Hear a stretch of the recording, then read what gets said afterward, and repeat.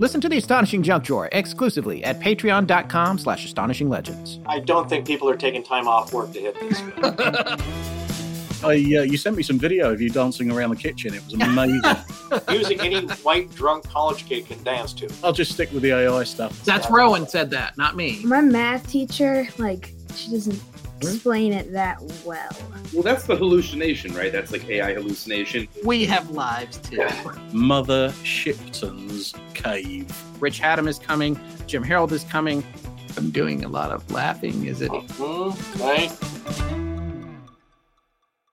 Astonishing Legends would like to thank Factor, Squarespace, our contributors at patreon.com, and you, our listeners, for making tonight's show possible. Greetings, Astonishing Legends listeners.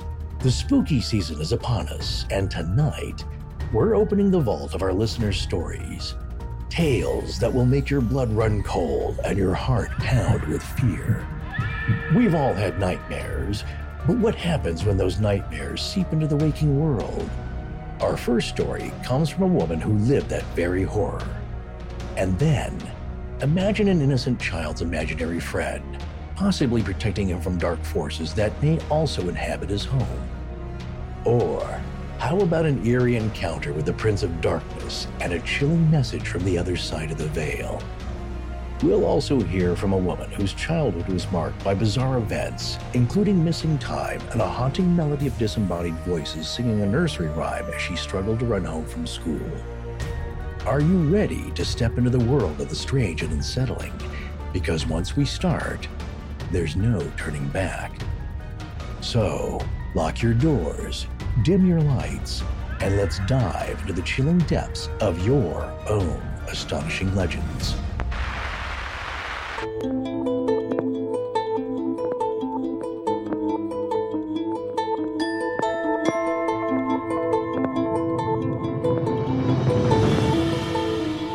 Welcome back to Astonishing Legends. I'm Scott Philbrook, and this is Persephone Holloway. It seemed more like it was coming from somewhere above me, or I like to say no place at all. Join us tonight for part 1 of 2 of your Halloween listener stories, the first of 3 shows in a row for October 2023.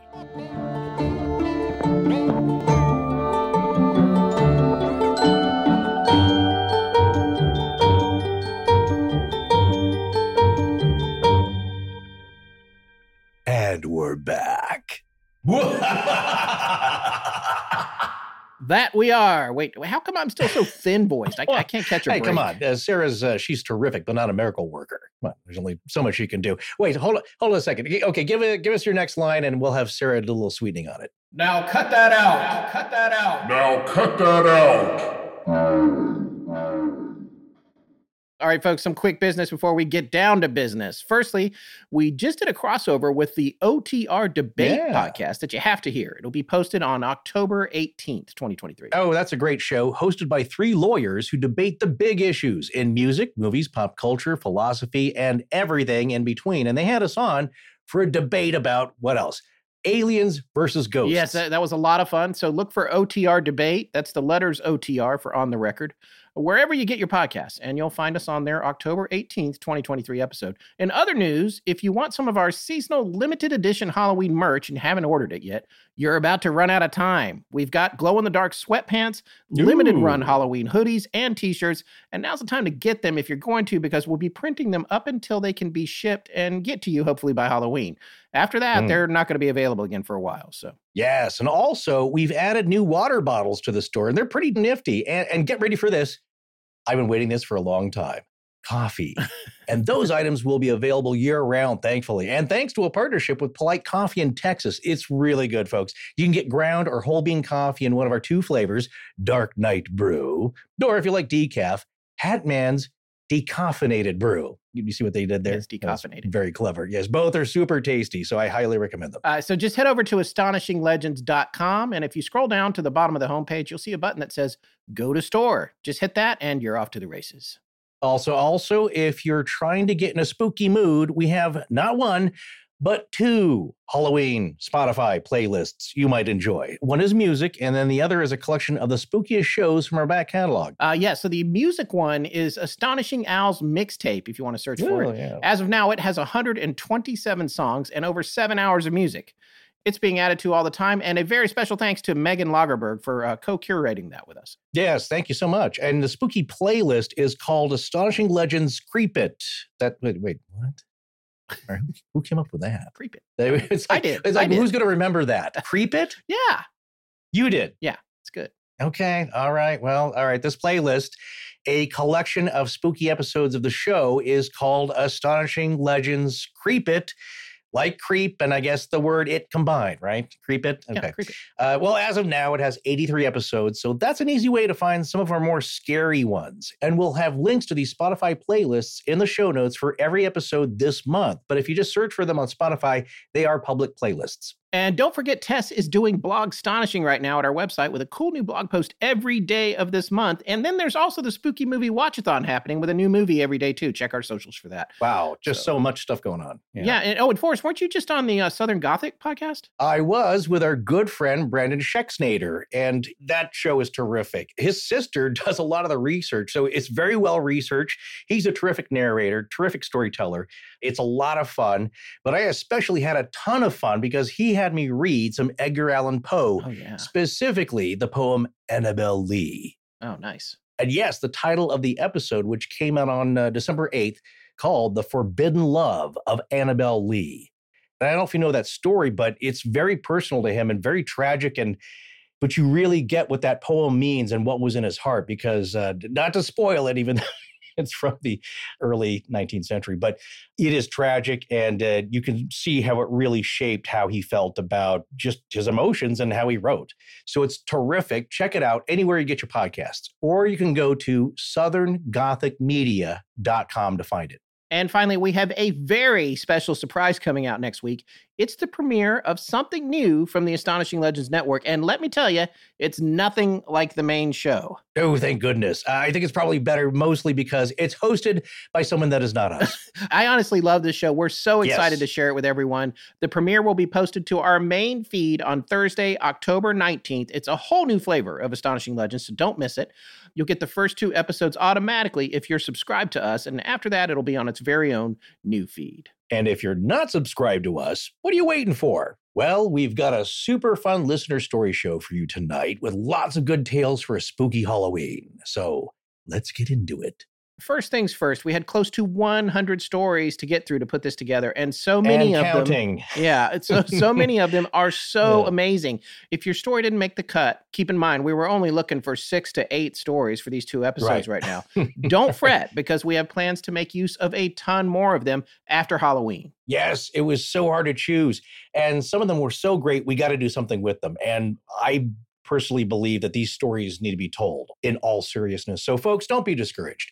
There were so many great ones, and we're still looking at other ways to get them recorded and out sometime in 2024, most likely. So thank you to everyone who sent something in. Really, our deep, sincere thanks for that, taking the time to do that. Yes. Very generous of you.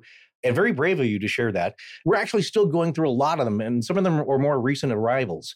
It's not over just because your story isn't featured in this or next week's episodes. All right, here's the first note about this series. We did have some microphone issues with Forrest's mic, so you might notice he sounds a little bit different from time to time, both this week and for next week's. But we've since gotten that sorted out. We just wanted to give you a heads up on that. Well, it wouldn't be Halloween without a ghost in the machine. Indeed. Well, our first guest tonight is Andy, and she just has some really cool stories to share. And we've had a lot of housekeeping and stuff to get us to this point. So we're just going to dive right in. Sarah, please roll the story we are calling She Is Ours. All right, folks, we would like to welcome longtime listener Andy to the show. Andy is one of those folks who sent in a story that we thought was pretty compelling, and we really wanted to have her on to talk about it and share it with us. Andy, thank you for joining us. Yeah, excited to be here. So we were talking a little bit off the air before we started recording, and you said you've been listening to Astonishing Legends for a while now? Yeah, since 2017. Okay.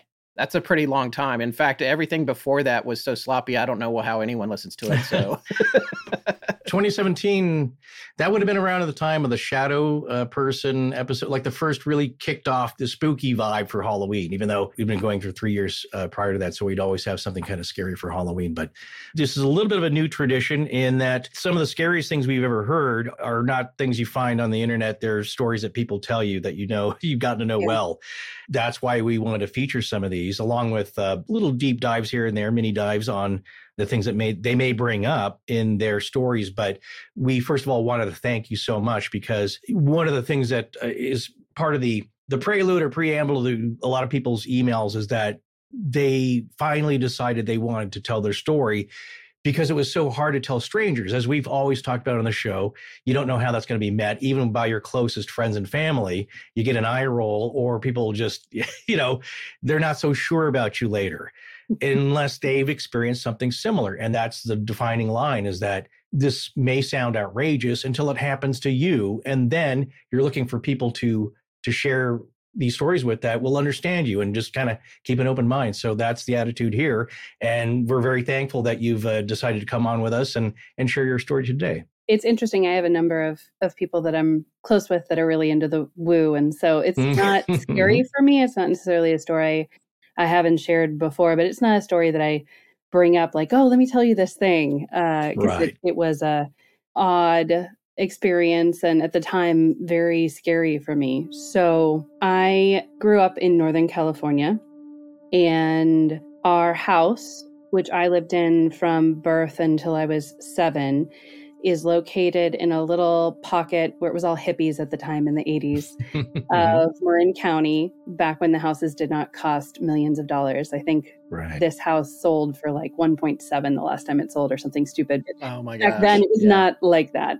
So we were about 2 or 3 houses down from the entrance to a large park with a lot of hiking trails and nature walks and different things. And the house itself was up against a hill. So it went up into the backyard, was like terraced all the way up to the top of the ridge of the hill. And then I guess houses on the other side, probably because they packed them in like sardines back then. And they were definitely not big. So the house itself was 2-bedroom, very small house, no dining room, just a small kitchen living space, and probably built in like the 30s or 40s, to be honest.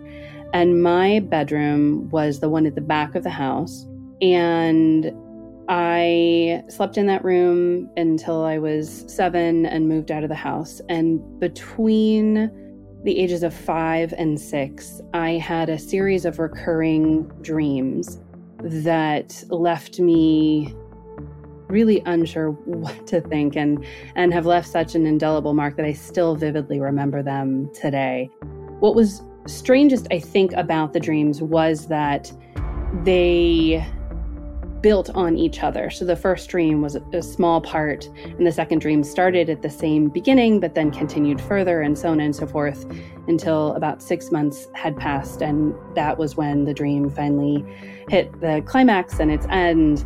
And I woke up from that dream. I remember waking up, and then that was when the weirdest part happened. But what occurred was essentially a progression of, in the dream, I was in a pine forest, and I had my cat, the Tabby, that I had.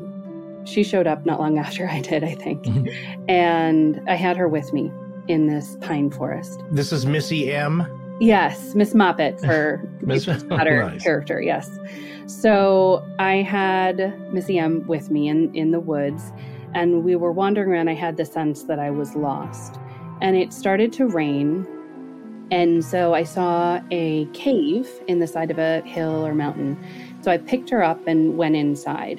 And that was about where the first dream ended. That was it. It wouldn't be anything that would maybe necessarily make you sit up and go, huh.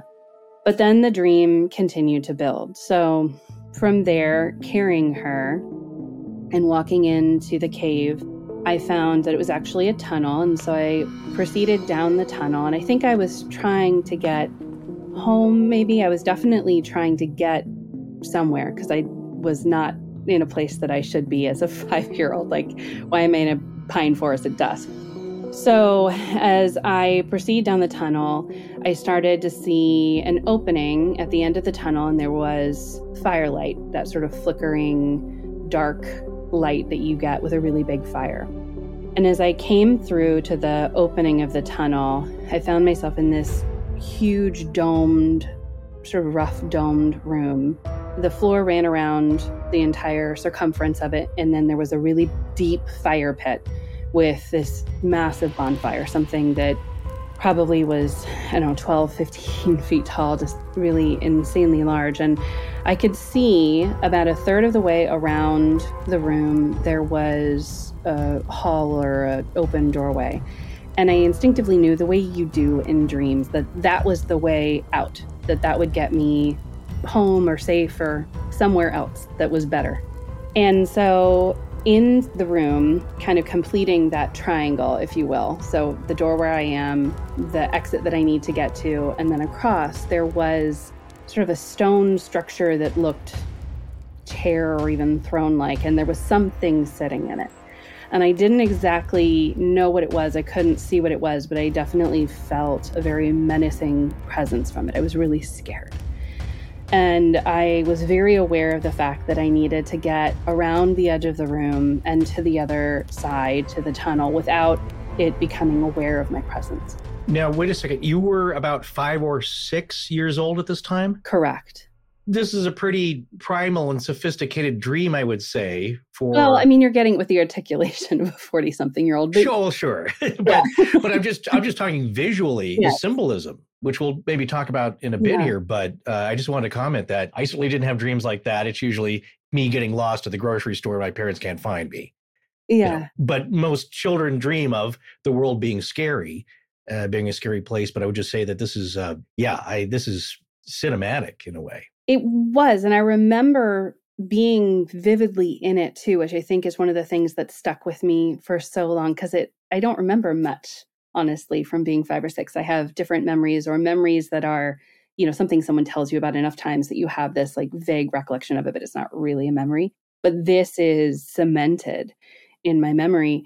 So what happened in the dream is that as I'm almost to this doorway, I hear this tremendous roar, and I take off running down that hallway. I just am dead speed, have to get away, know if this thing catches me, I'm done. And I had the sensation of a very large creature, big horns. The closest I've ever come to anything that even looked somewhat similar was about 4 or 5 years later, I think, Legend, which had Tim Curry with the big antenna horns. Oh, yeah. Is probably the most similar likeness that I've ever seen. It was very bull-like, and I had the sensation of this thing charging after me, like it was running almost with its head down, and it was after me. And it was gaining, and I was just about to be done. Like I had no more running in me. And then there was this bright flash of light, and everything kind of froze. And I remember looking up, and there was this being. It was a man, but not a man. Like it didn't necessarily have like a specific gender per se. And the lips didn't move, but this voice came out. And it said, "She is ours." And then there was another bright flash of light, and I woke up, and I sat up bolt straight in my bed. And this is when the weirdest part of this dream / not dream happened. So my bed was in the corner of the room. The door was to my right, and straight down the foot of the bed was the primary window, external light source for the room. And there was this big head with horns, a la my dream, in that window, walking away. The part that really throws me, though, is those houses in that neighborhood were built in such a way so that the first floor, the only floor, was elevated to allow for a garage at street level and for the house to back up onto the hill.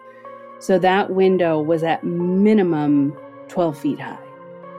So I don't think it was a deer or, one of the other wildlife type critters that were running around in the Northern California woods. And I to this day, I don't know what it was, but I didn't go back to sleep. So I know it wasn't one of those things where it's like you wake up in the dream and then you wake up, right? I stayed awake in my bed the rest of the night. My mom came in the morning and she's like, "Oh, what's going on?" And I was like, "Yeah, hi, no." I didn't tell her about it because I didn't know what to think. I love this story. It's very compelling because it crosses over to the waking moment that you had. Yeah. You're very rationally going through, it can't have been a deer because this window was so high up, which reinforces the fact that you know that you saw something. You saw a physical object, a physical being. Yeah. And so that's really interesting, as opposed to sometimes if somebody shares something like this and that part of it is still a little bit out in the ether. But you're like, no, there was a thing out there. I saw this thing. I don't think it could have been a deer, whatever it was. But by coincidence, it looked like the horrible demonic guy that I just saw in my dream. Yes. Well, Andy, you told us before we started recording here that you have an eidetic memory. And I was mentioning how I first kind of looked that up when the Da Vinci Code came out, because the Tom Hanks character claimed to have that, which is how it works in the story because he's able to memorize some very important things. How does an eidetic memory help you hear or affect the way that you recall this story? So I can still see in my head the environs of the dream, being in my room with the lights out, dark, with the light from the window backlighting whatever it was that I saw. I can see it in my head still. How is your memory as it relates to dreams in general? Because most people have a hard time remembering dreams. They remember the occasional dream. Are you similar in that way, or? So yes and no. I go through phases where I will absolutely remember all my dreams, and then I'll have a 6-12 month period where I don't remember a single one. It just depends. Okay. And I've heard that they say that typically you remember your dreams when there's something that you were processing that you need to bring with you into your waking life. But I think sometimes if you get startled out of the dream state, it's more likely that you'll remember it as well, right? Right. That being that shows up, that's somewhat kind of human, half human, bipedal, half human shape, when it said, "She is ours," was that some kind of protective message? Yes. You think? To back off, do not touch her. She is ours. It stopped whatever it was in its tracks, and then it left if it was really physically there after that point. Right. I never had the dream again. That was the last time. Oh my gosh, you just completely redefined this for me, because I was seeing it the other way around. This is what's great about Forrest and I both having our perspectives on this, specifically this kind of stuff in a story, is always opposite. I'm taking it one way and he's taking it the other way. And what you're saying is the way that he's taking is what it was a protective message. Yeah. Whereas I heard it as the dark, I was more into the. No. Yeah. So that was a protective message that was happening. Correct. My impression of this was that something stepped in, and your, I guess, visual impression in this dream was this being. What more can you describe about it? Is being a being of light and protective, an angel of some kind. What was this thing that stepped in? It looked like a man, but not like a man. Hair, facial features, but they were almost too smooth, not as defined, no wrinkles, no expression lines or any of those types of things that I recall. Indistinct, sort of natural colored clothing, very almost like meant to be forgotten looking, if I can really put a pin in defining like it. A good spy. Yes. Yeah, exactly. And in the years since then, I was not raised in a religious household or environment. I wasn't raised going to church or reading the Bible or doing any of those things, but I have somewhat associated it with like an Archangel Michael kind of archetype, but I don't know that it was necessarily actually a religious or Christian figure in the dream so much as something that interceded on my behalf and said, no, sorry. That is so fascinating. And I think the other thing is it sort of indicates that perhaps there's something about you that these forces or whatever they are have an eye on you from both sides of the fence. And on the plus side, the benevolent ones seem to be in charge of keeping you safe. Yeah, I'm grateful if that's the case. Yeah, I mean, who wouldn't be? It's much preferred to the other way around.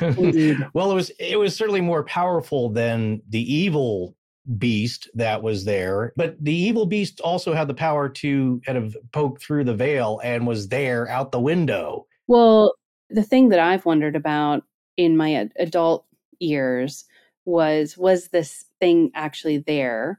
Was it visiting me, and was I having this dream each time that it came? It's just that time I got woken out of it and then it left.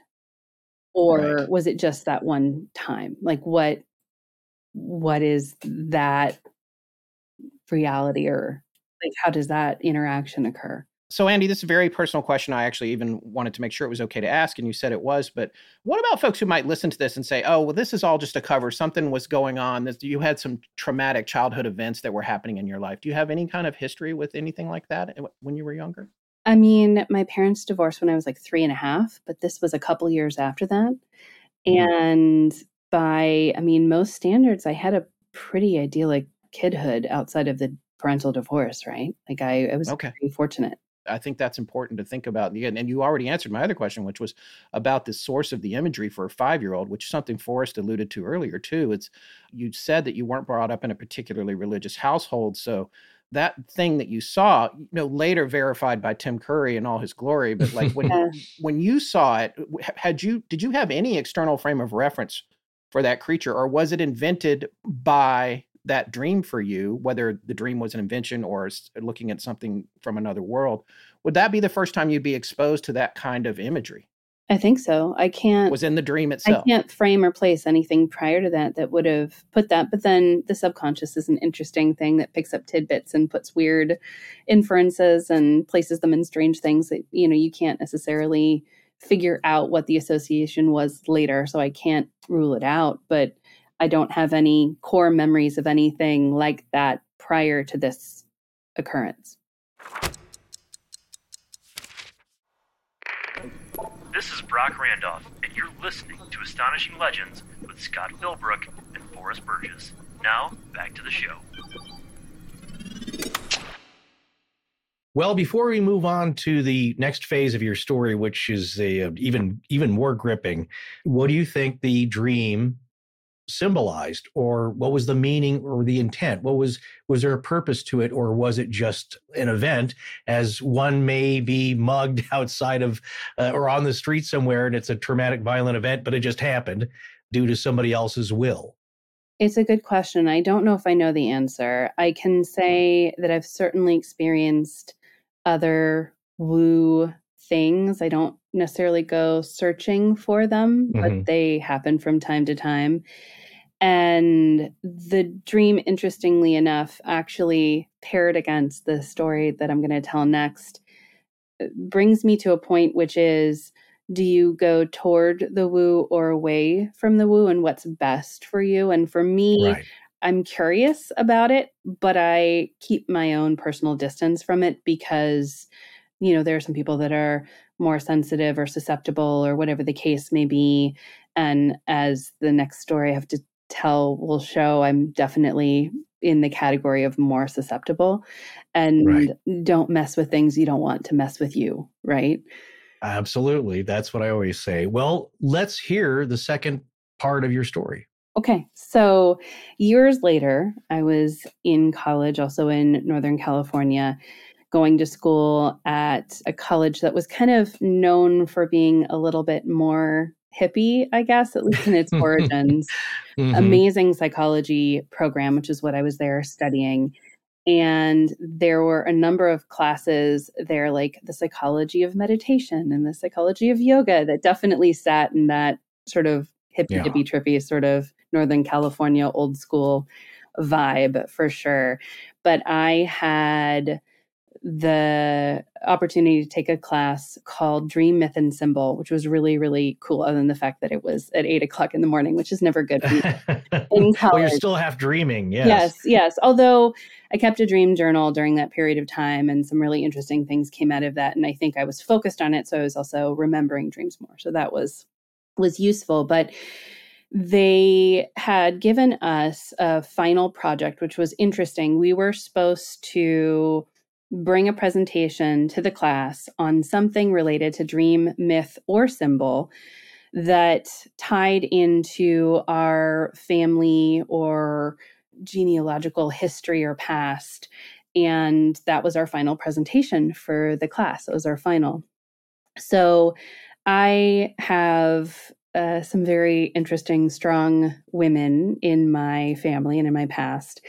In particular, my mom's mom had been she's a brilliant woman. She actually worked with Jonas Salk back in the days of the lab of, working on the polio vaccine. Absolutely fascinating human who could have easily gone on Jeopardy and won the whole show. But she had varied interests, and one of them had been tea leaf and palm reading. And there's a little bit of something in the family where there's like joking around, like, oh, we're Welsh wishes or something like that. I don't know. We're more Scottish and English, to be honest, but the W for the alliteration for witches is special. So I don't know. I think that's probably what came to the fore. But anyway, I decided to do my presentation on palm reading.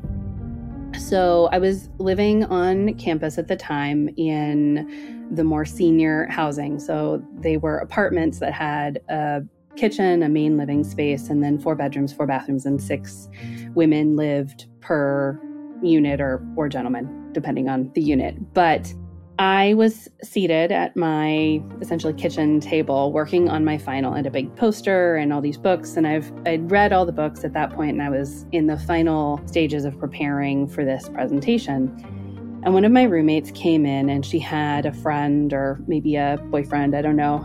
I couldn't even tell you his name, to be honest. I'd never seen him before. And I, frankly, after this, didn't see him again. I can't blame the guy. But they came in, and she said, oh, what are you working on? So I was like, oh, this is the final, and here's all this stuff, and palm reading, blah, blah, blah. And she goes, oh, read mine, and so she shoves her hand in my face. And so I go through, this line means this, and this line means that, and, just the standard, like, these are all the lines and what they say or mean from the books that I had read and obviously learned eidetically at that point. And so then she was like, yay, and she kind of ran off to her. She was a fun soul. So she ran off to her room, and the guy sits down and he says, hey, will you read mine? I said, sure. So I took a hold of his hand and I looked down at his palm, and I started the same, like, this line means this thing. And then I don't even know what to call it. It was like a visceral trauma, for lack of a better term, but it felt like being forcibly pulled underwater is the nearest that I can sort of liken it to. So I found myself physically in every way possible standing in a jungle. I remember feeling the sort of spongy, mossy floor underneath my feet. I could feel sort of the dense air, and there was this sensation that there was something chasing me. And I took off running, and there was sort of this rough cut path. I was jumping over logs, and wet leaves were slapping me in the face. And I had this sensation of just whatever it was about to catch me, and I was done. And just as quickly, I was back at the table sitting there holding this guy's hand. You were pulled underwater or into this otherworldly state into a waking vision. Correct. So you didn't nod off, you didn't pass out. You were just metaphysically yanked into another world. We had another recent email come in, and they had described something of a similar thing, but was triggered by seeing a being, where they described it as, I don't know if you've seen the movie Get Out, but when he falls into a hypnotic trance, into the door into infinite space, it's like that falling, being pulled into infinity. Yeah, that's the visual imagery, except this time you were just transported, or some aspect of your consciousness or soul was sucked into the jungle in an instant to experience this horrific beast chasing you. Whatever it was, I don't know. It was not, I never saw whatever was chasing me. It was just this intense sensation and terror of something that was pursuing me and would, unalive me, basically, right, in the dream. So as I flipped back into normal life, real world, he was sitting there and he was sort of staring at me. He looked confused because I'm sure I'd been talking and then suddenly just wasn't talking anymore. And I can only imagine, because I'm one of those people where whatever's happening is happening all over my face all the time. There's no poker face. No, none whatsoever. Like, it's just, forget heart on sleeve. It's just heart all over face. So I don't know if I blanched or had a weird look on my face, or I clearly had, a very strong reaction to this experience, because he stopped dead and he was just like, what was that? And I recall saying, like, no, it's nothing. Anyway, lines on your hand, right? And he goes, no, what was that? And I was like, okay, so you're going to think I'm weird or crazy or whatever, but this is what just happened. And I explained where I had been and what I had experienced. And I watched every last inch of color drain out of this guy's face. And he, took a couple minutes, well, a minute maybe. And then he came back and said, what you described is the reoccurring nightmare I have every single night. And it scared the crap out of me. I mean, it truly scared me to my core. I didn't know what to do with that or how I knew that from him. And so I actually didn't read anyone's palm during the class. Like, I just did these are these lines, blah, blah, blah, and had people do like a palm print and write their things and just was done with it. But after that, I refused to read palms again. I just wouldn't do it. Were you holding this guy's hand at the time? Yes.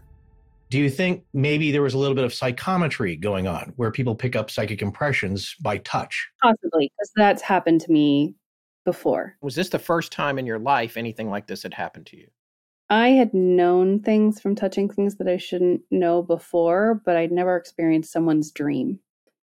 When you say things, touching things, are they specifically other living things, or are they also inanimate objects?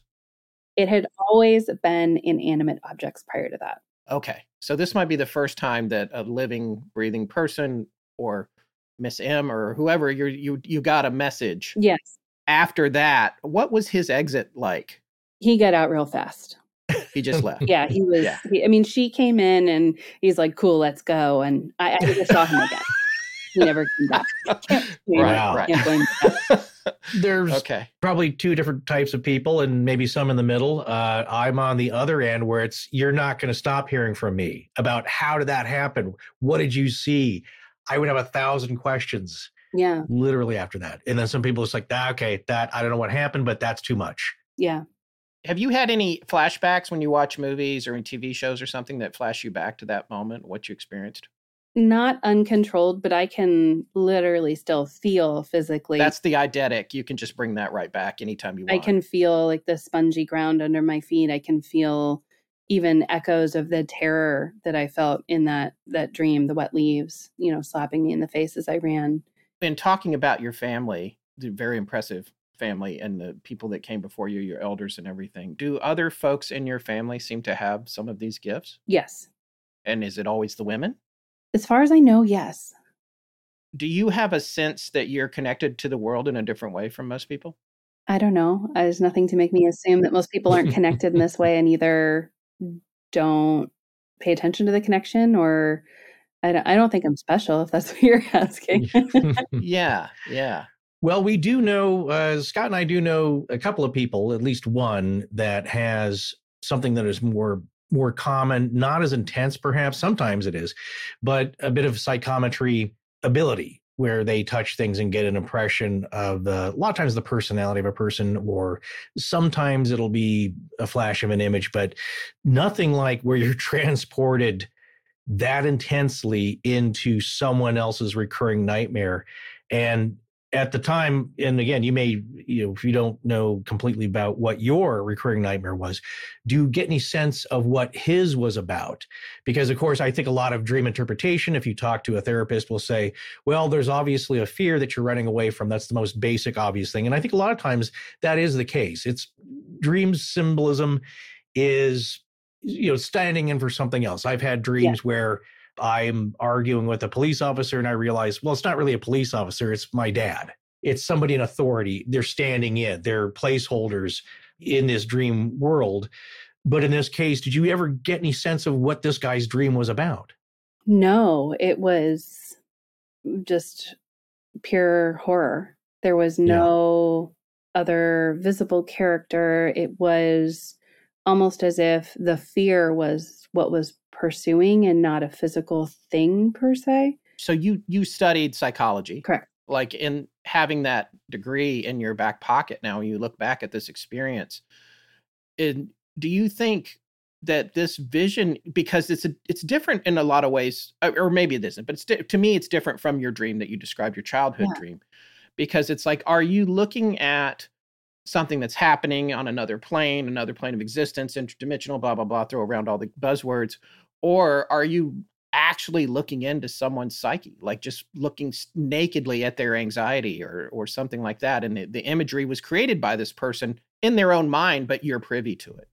I don't know. I think for me, I've always looked at it as someone or something was giving me sort of a window into that or letting me see it.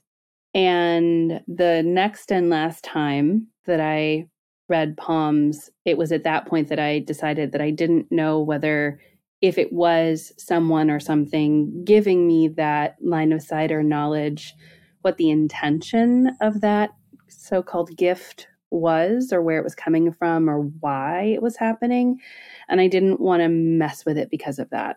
That was the point at which I said, I don't think this is something that I understand enough to know if it means good, harm, or it's, neither. And I don't want to potentially be doing harm by pursuing it. Well, then what was the next and last time you read a palm? What happened then?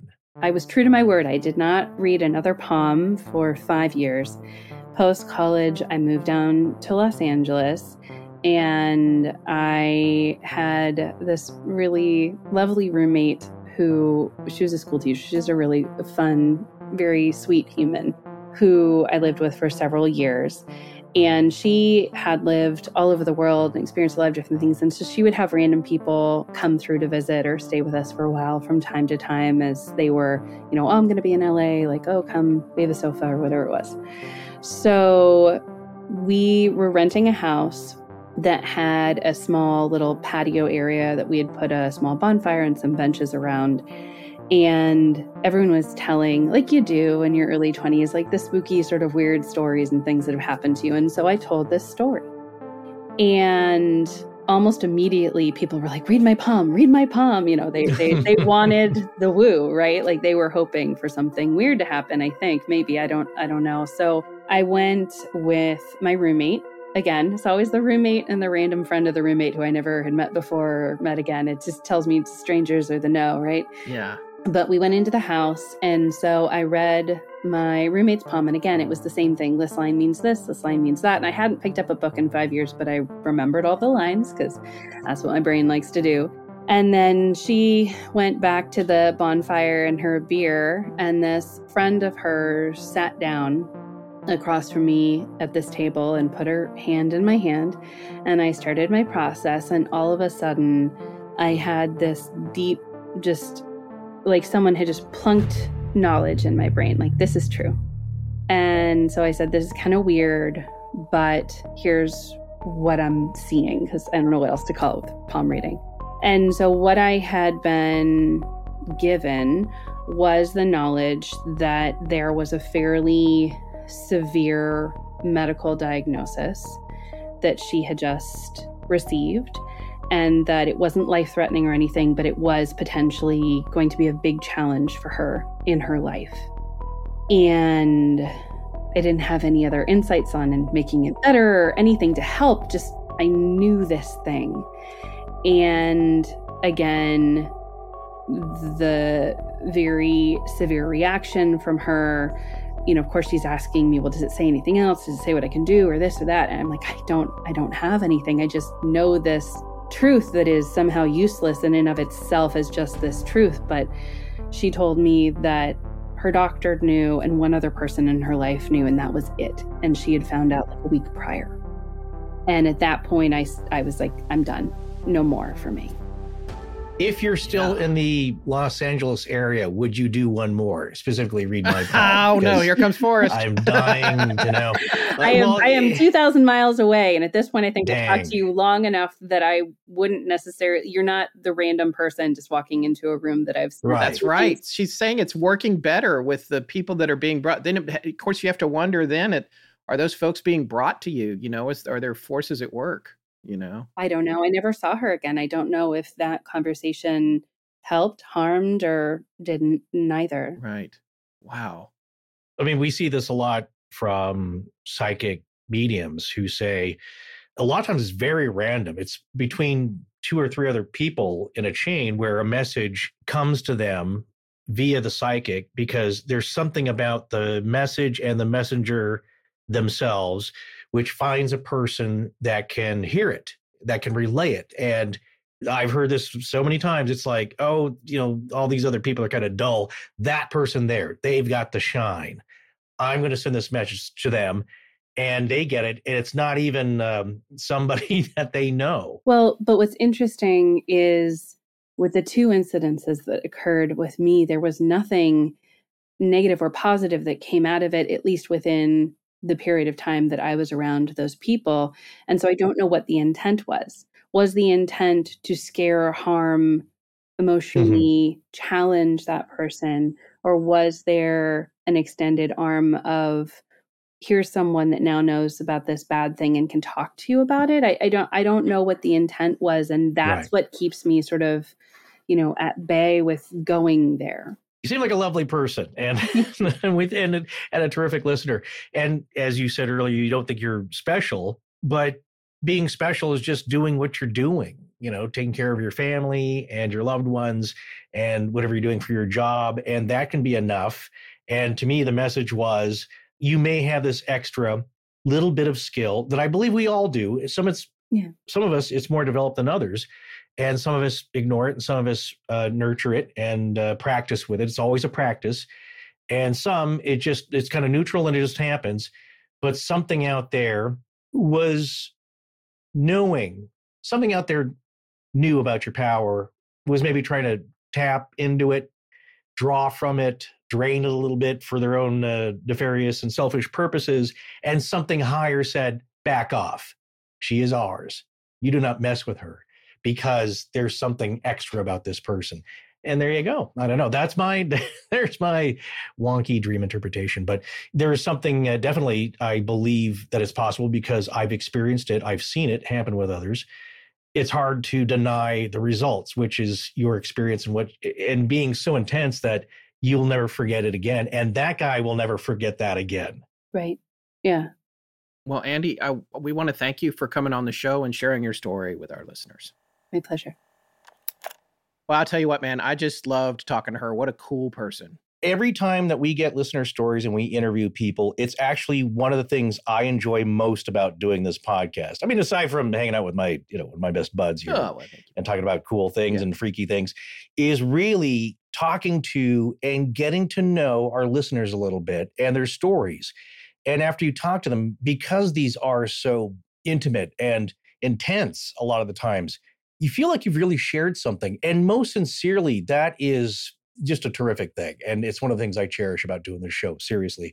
And and getting to know some of our listeners, albeit in a weird, freaky way. Yeah. And my thing was like, in talking to Andy, I felt like she had a very calming presence. She did. Yeah. Well, that's pretty common. I mean, either you have a lot of fun with talking with somebody and we could just keep rolling for hours as we are prone to do. But like if you were just sitting in a bar or at a restaurant, coffee shop, and campfire, next thing you know, 5 hours have gone by. Yeah. It feels like that with everyone we talk to because we just keep going on and wanting to hear more and know more about them. And they usually have, what they say often is like, oh, I got 100 more things I could tell you. But these are the most prominent ones. Yeah. Yeah. And I tell you, after spending that time talking to her, it's easy for me to believe that she is protected by something otherworldly. She just has that vibe of she's got something looking out for her. Indeed.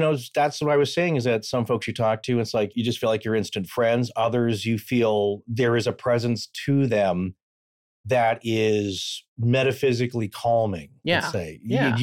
We get this a lot, and it's just like, yeah, you're in rapt attention, and we hope the audience is too. Well, our next guest is Marianne, and she's been with us for a very long time, active in the Facebook group. Long time ago, we exchanged a few DMs because she had some questions involving the story she's about to tell, but she's never told the story or submitted it. And I guess we haven't really, and until last year, haven't really had too many outlets for that, although people send us stories year round. So we do collect those as well. But in this case, just this one line of what happened to her, I would guarantee if this happened to anybody in that context, I don't think you'd be as brave as her. I think you may have had an accident. And you could take accident in any definition you'd like, if you know what I'm saying. All right, so her name is Marianne Delarocco, and we're calling her story Devil on the Radio. And when you hear it, you'll understand why.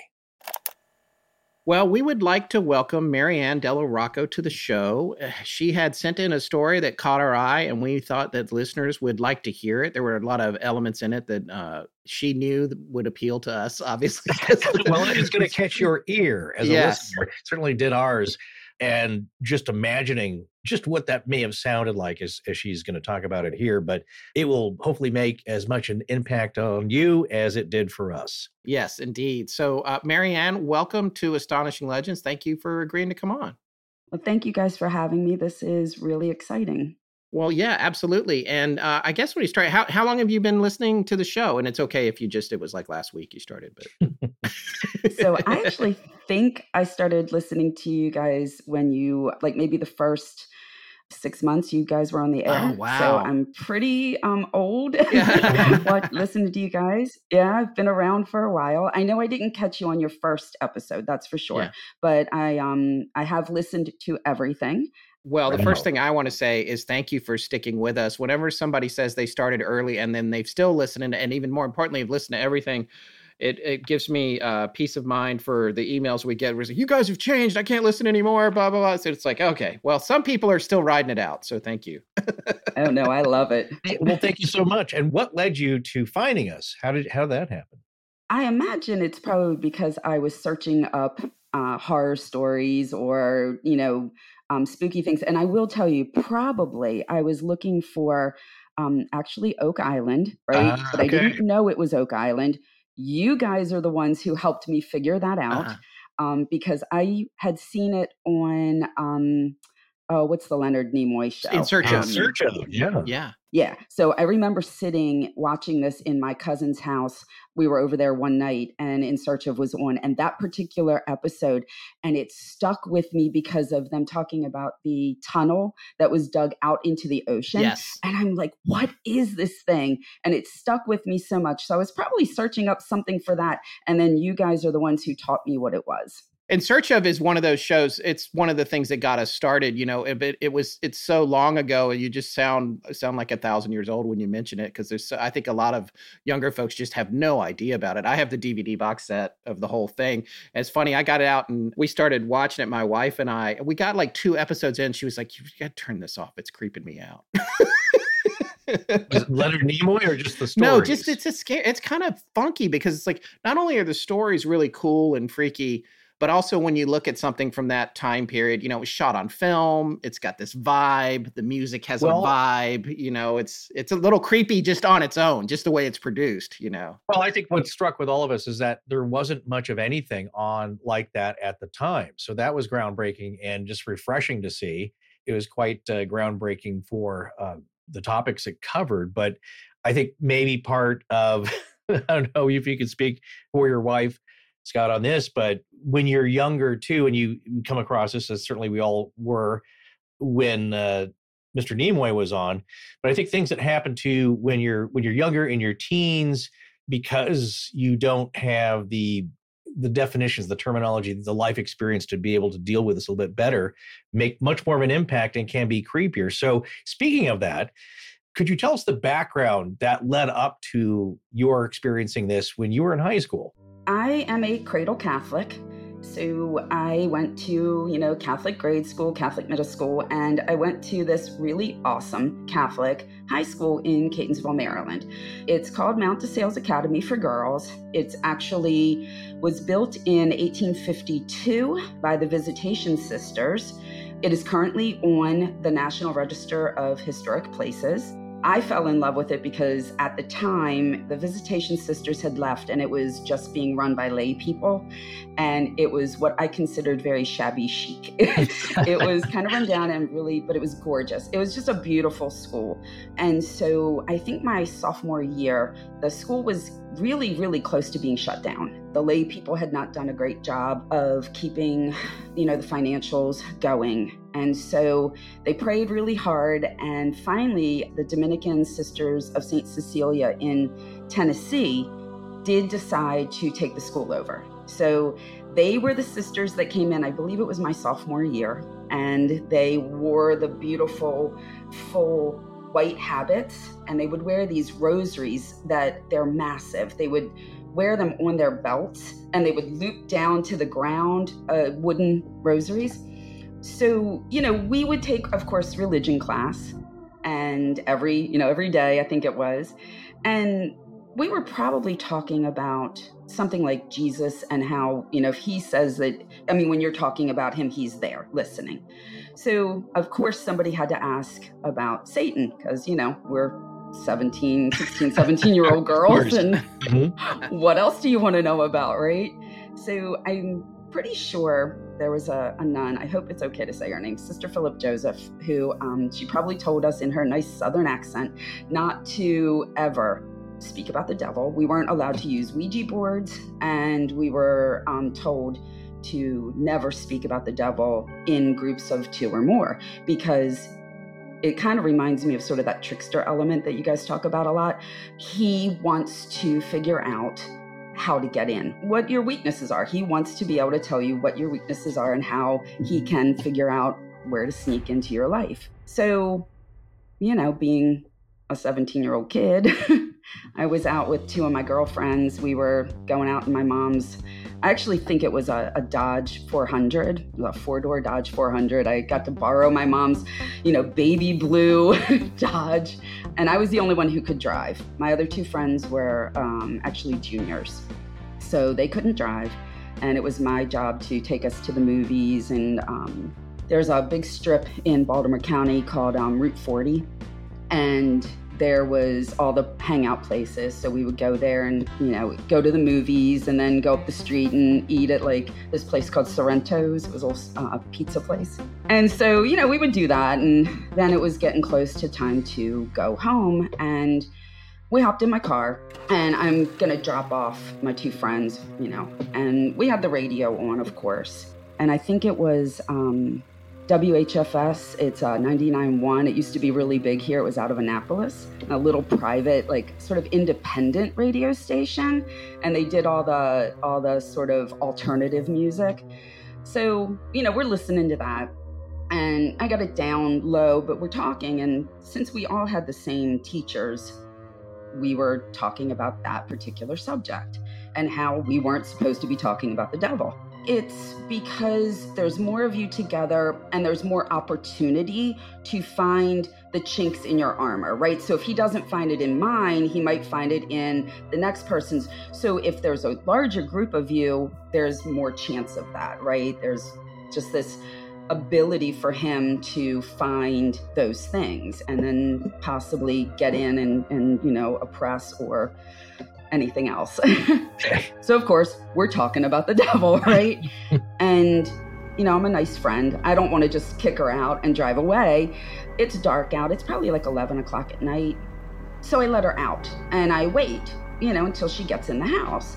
And as I'm waiting, there's this lull in between the 2 songs, right? So I don't know how many people out there are as old as we are, but that's dead air, right? Yeah. And my understanding is like, it's really bad to have dead air on the radio. Like you can get in trouble. By this time, I dropped my first friend off and I was at the second friend's house. So she had gotten out of the car. It's just me in the car now. radio's playing. I'm sitting there waiting for her to get to her door so I know she's safe in the house. That's when, the first song ended. Okay, normal. Oddly, though, there was this dead air. The second song didn't start. And I'm just watching her and saying, okay. So I start to turn, to pull out, and I hear this voice. And it is the scariest voice I've ever heard in my life. It is very deep, guttural, and it sounds like it's coming through the longest tunnel I've ever seen or heard in my life. And it says, "Don't believe what the church tells you. Only believe what I say." And right then I knew exactly what was happening. And I quickly turned off the radio, and I was scared to death. Thank goodness the nuns taught us well. And the only prayer that came to my mind was Hail Mary. And in the Catholic faith, the Hail Mary is an extremely powerful prayer. Pope John Paul II actually says that it is the prayer that the devil fears the most. And every time he hears it, it is a blow to his head.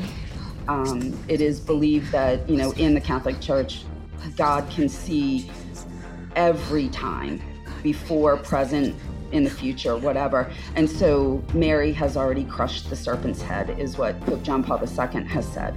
And so thank God I picked that prayer, because it sounds like it was the correct prayer to do. And so I literally just prayed Hail Mary over and over and over again until I got to my house. And I pull into my driveway, and unfortunately, this is back in 1986, 87, something like that. We did not have an attached garage.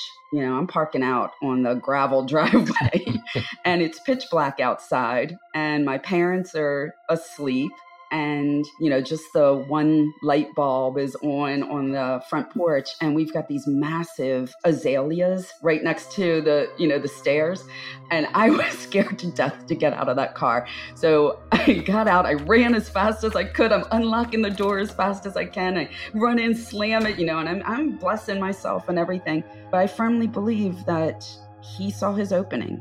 And I don't know that it was so much to get in, to come after me in that way. I actually think he was trying to torment me a little bit. Like, he saw an opportunity to mess with this girl. And I think it was just kind of fun for him.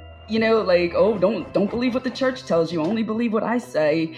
And it was that creepy voice through this long tunnel.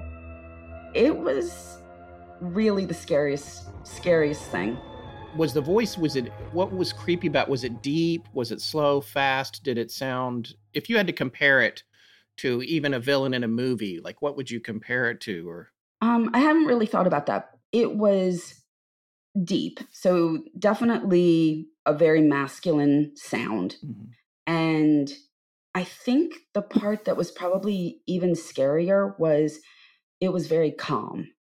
I don't think it was trying to be overly dramatic and scary. No Bela Lugosi, right. It was actually more terrifying because it was so matter of fact. Mm. But it really sounded, and I don't know how to describe it other than that. It really sounded like it came through a long tunnel, and it was deep, and it was calm, and it was just so matter of fact. Just don't believe what the church tells you. Only believe what I say. It was simple and terrifying at the same time.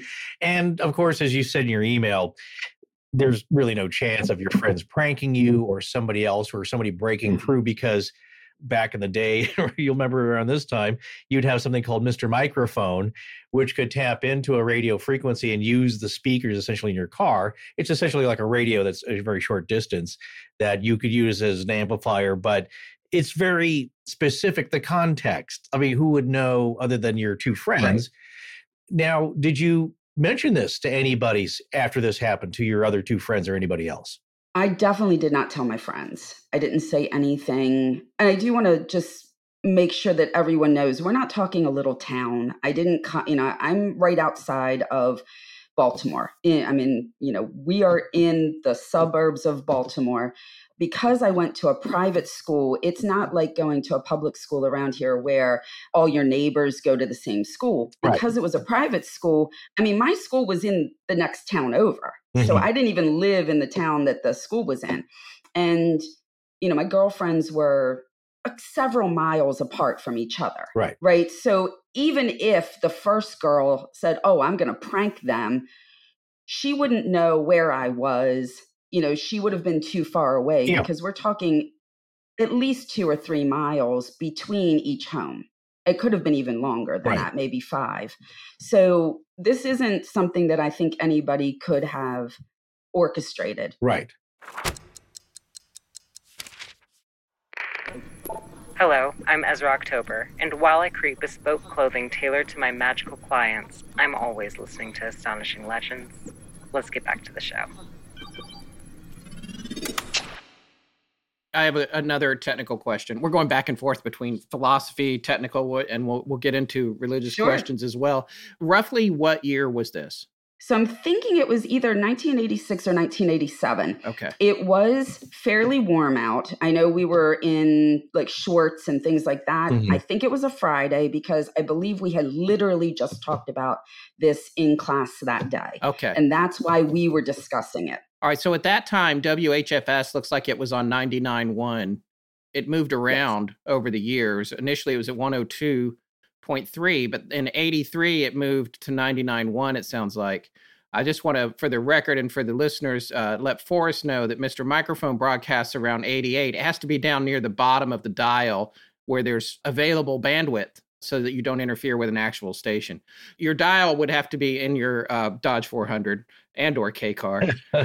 You would have to turn the dial or press the button. It takes it all the way to the left or dial it all the way to the left to allow something like a Mr. Microphone to come through. Just to get, which by the way, I don't even remotely think for a second this was a Mr. Microphone. I just wanted to point out Mr. Microphone will not work at 99.1. So well, there you go. And speaking of DJs and broadcast professionalism, it's not something that you would do as a prank without announcing it. I mean, so you're thinking this is probably not around Halloween, so this wouldn't be a DJ trying to prank people. And also a very weird thing, and also a very unprofessional thing. You would get in trouble, at least with your station manager, for it's just a weird thing to say after dead air, and that would be frowned upon. So that doesn't seem very likely. And you know, people do wonder, is that something you're actually hearing over the air or in your head, or what's going on? What are the mechanics of it? But certainly even Jim Harold has, that's one of my more favorite stories, is not so much a strange message coming over, but a very odd song to be playing. And so we talked about that a long time ago about near-death experiences, that something he's mentioned in that this song that his autistic brother loved comes on the radio right after their service as they're driving away. It's like, that's such a weird, he loved this Lawrence Welk song. It's such a weird song for a regular DJ to be playing out of top 40. Right. That he loved to watch every, you know, I think it came on Sundays, and it was, I remember that time, and you can look at it as, or as Rich Haddam said, like, well, I want to talk to the DJ. I want to see the playlist. I want to know who was broadcasting, what was going on, and try and suss that out. And I would too. On the other hand, you could just take it as a nice message. Well, I wanted to tell you my understanding for WHFS, if this was true, it was rumors around town, is that one of the DJs, and interestingly, I think his name was Damien, so that's actually kind of interesting. But all right, that's it. For folks that don't follow that one, please see The Omen. We're done. Yeah. Right, exactly. I think his parents owned the radio station, and the rumor was that they actually created the radio station for their son to have a job. He had a bit of a speech impediment. That was the rumor. I don't know if that's true or not, but I could not believe that for a company like that, that it would be a prank, right? Because this was very serious for them. This was a place for their son to have his career, because they didn't think, you know, because of his speech issues that he would be able to do it on another station. So I wouldn't think that they would ever do something like that. Right. And of course, as we said, there's FCC rules about broadcasting, especially at different power. And the walkie-talkies we had as kids back then, the publicly available ones, they only go a quarter mile in range. So it's not like it's probably interference or one of the family radio frequency walkie-talkies that are more powerful today, which didn't have those. So just a very odd incident for that moment that, to me, again, I always look for context. If it came on, it was just an odd, creepy voice that said, Memorial Day tire sale, like that's different.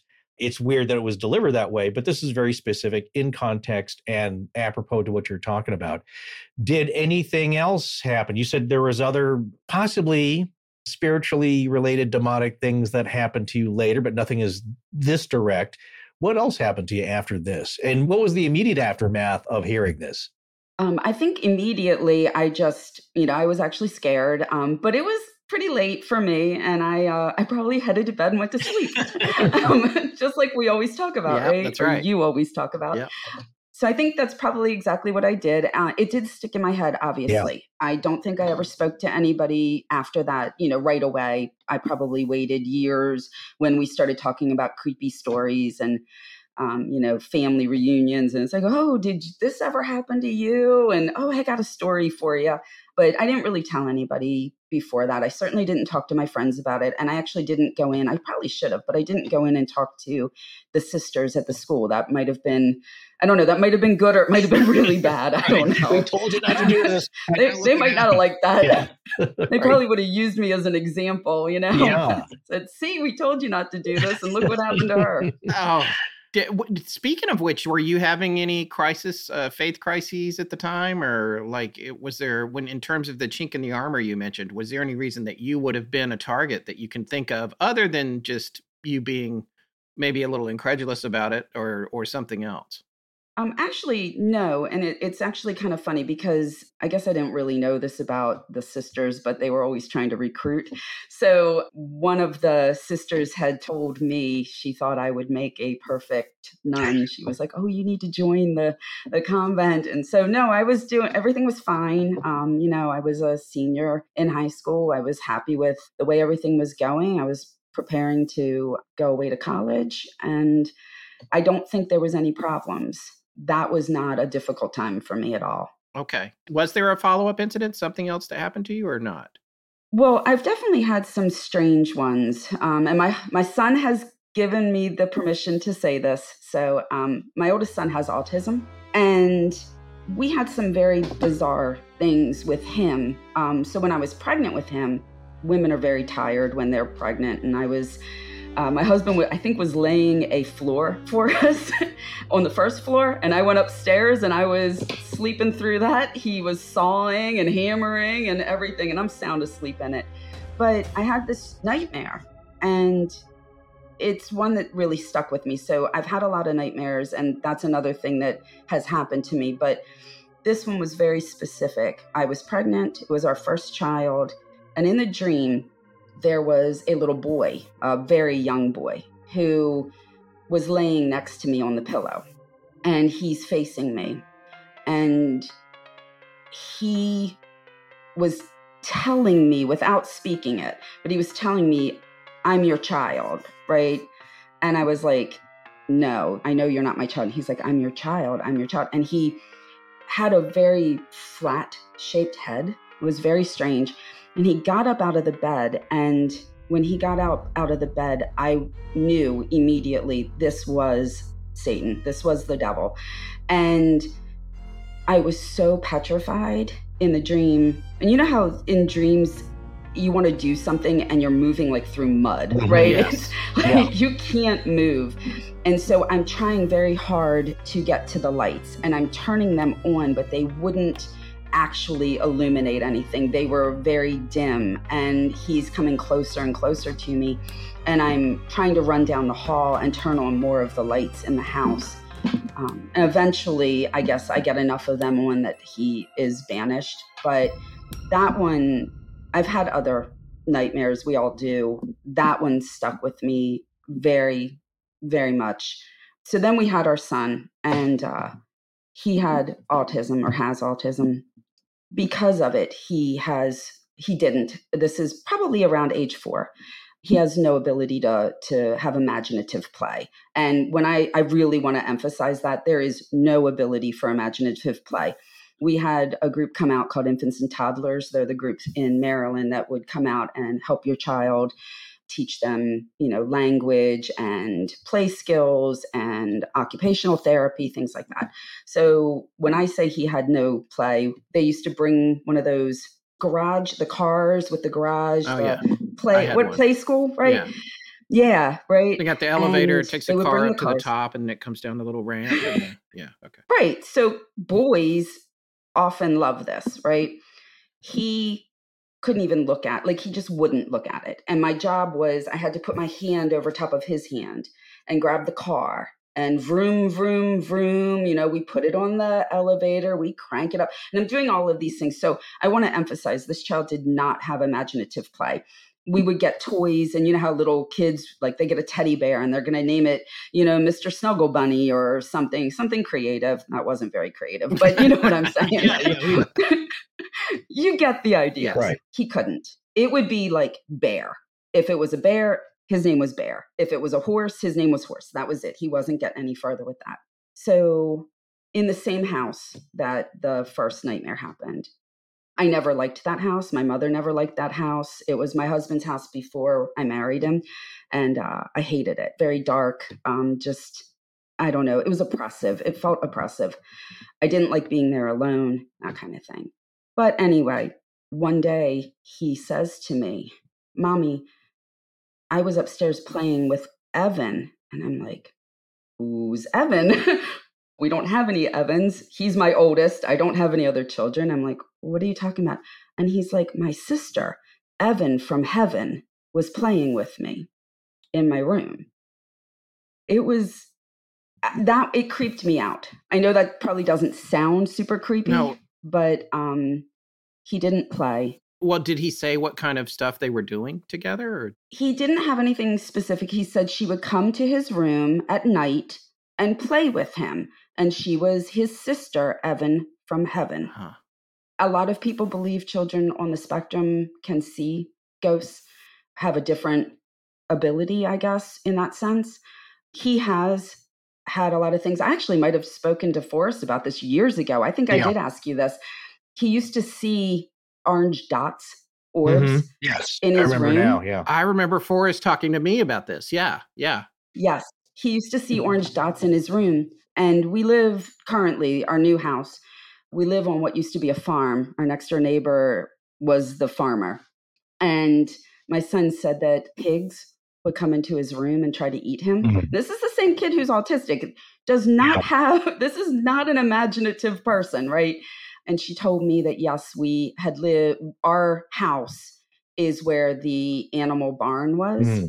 So he used to see pigs in his room that he said would come in and try to eat him. Yeah. And he had orange orbs that would come into his room, scare him. It would be very scary for him. But then for me, and this continues to this day, I have recurrent dreams. I don't know if it's sleep paralysis because I don't feel paralyzed. Mm-hmm. I can move, but I do see entities that are hovering over me. They tend to come down on me with their arms outstretched. They're very human. I don't think they look like shadow men because I feel like they look like people, right? Mm-hmm. They look like not good people, but they look like people. I see faces, there's eyes, but it's the only dream I actually scream out loud in. And I mean blood curdling scream. The first time I did it, my husband, I think I scared him to death. Mm-hmm. Sadly, it's now become kind of a thing. And so if I scream like that, somebody will come check on me. I'm like, I'm fine. Right. It was the dream. Right. But it happens very regularly. I'm talking probably 8-10 times a year. Oh my gosh, that's a lot. Yeah. What do you think's going on? I mean, clearly you've got a little bit of a window into something here. What do you think it is? And do you think that these things you're interacting with are what they say they are? Or do you think they're just playing on your fears? Or do you like the trickster element? Or what do you think this is? What do you think this stuff is? Or is it just bad dreams and I mean, I don't know how you explain the radio thing, no matter what. I mean, when you have a dream, people can say, oh, well, it's just it's a dream, whatever. But the radio thing, that's you're wide awake in that moment, and it's technologically virtually impossible for that to have been something else. So what is your assessment of everything that you have to interact with? I do think that whatever I interacted with in the car, whether that was truly the devil or Satan, I do believe it was along that lines, right? Some sort of entity that wanted to scare me. And I do actually think it was to tease me in a way, right? Mm-hmm. To say, oh, here's this girl, I can mess with her. Maybe maybe I could find a way in, but that's not really my goal. It didn't feel like necessarily that was the goal. I think the goal was scare the hell out of this girl. Mm-hmm.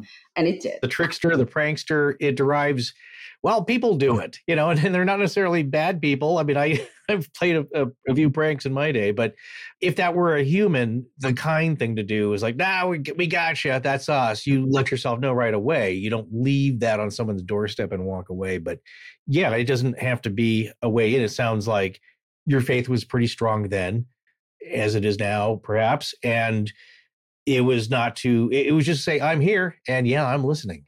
So I do think that that's true. I question some of the other things.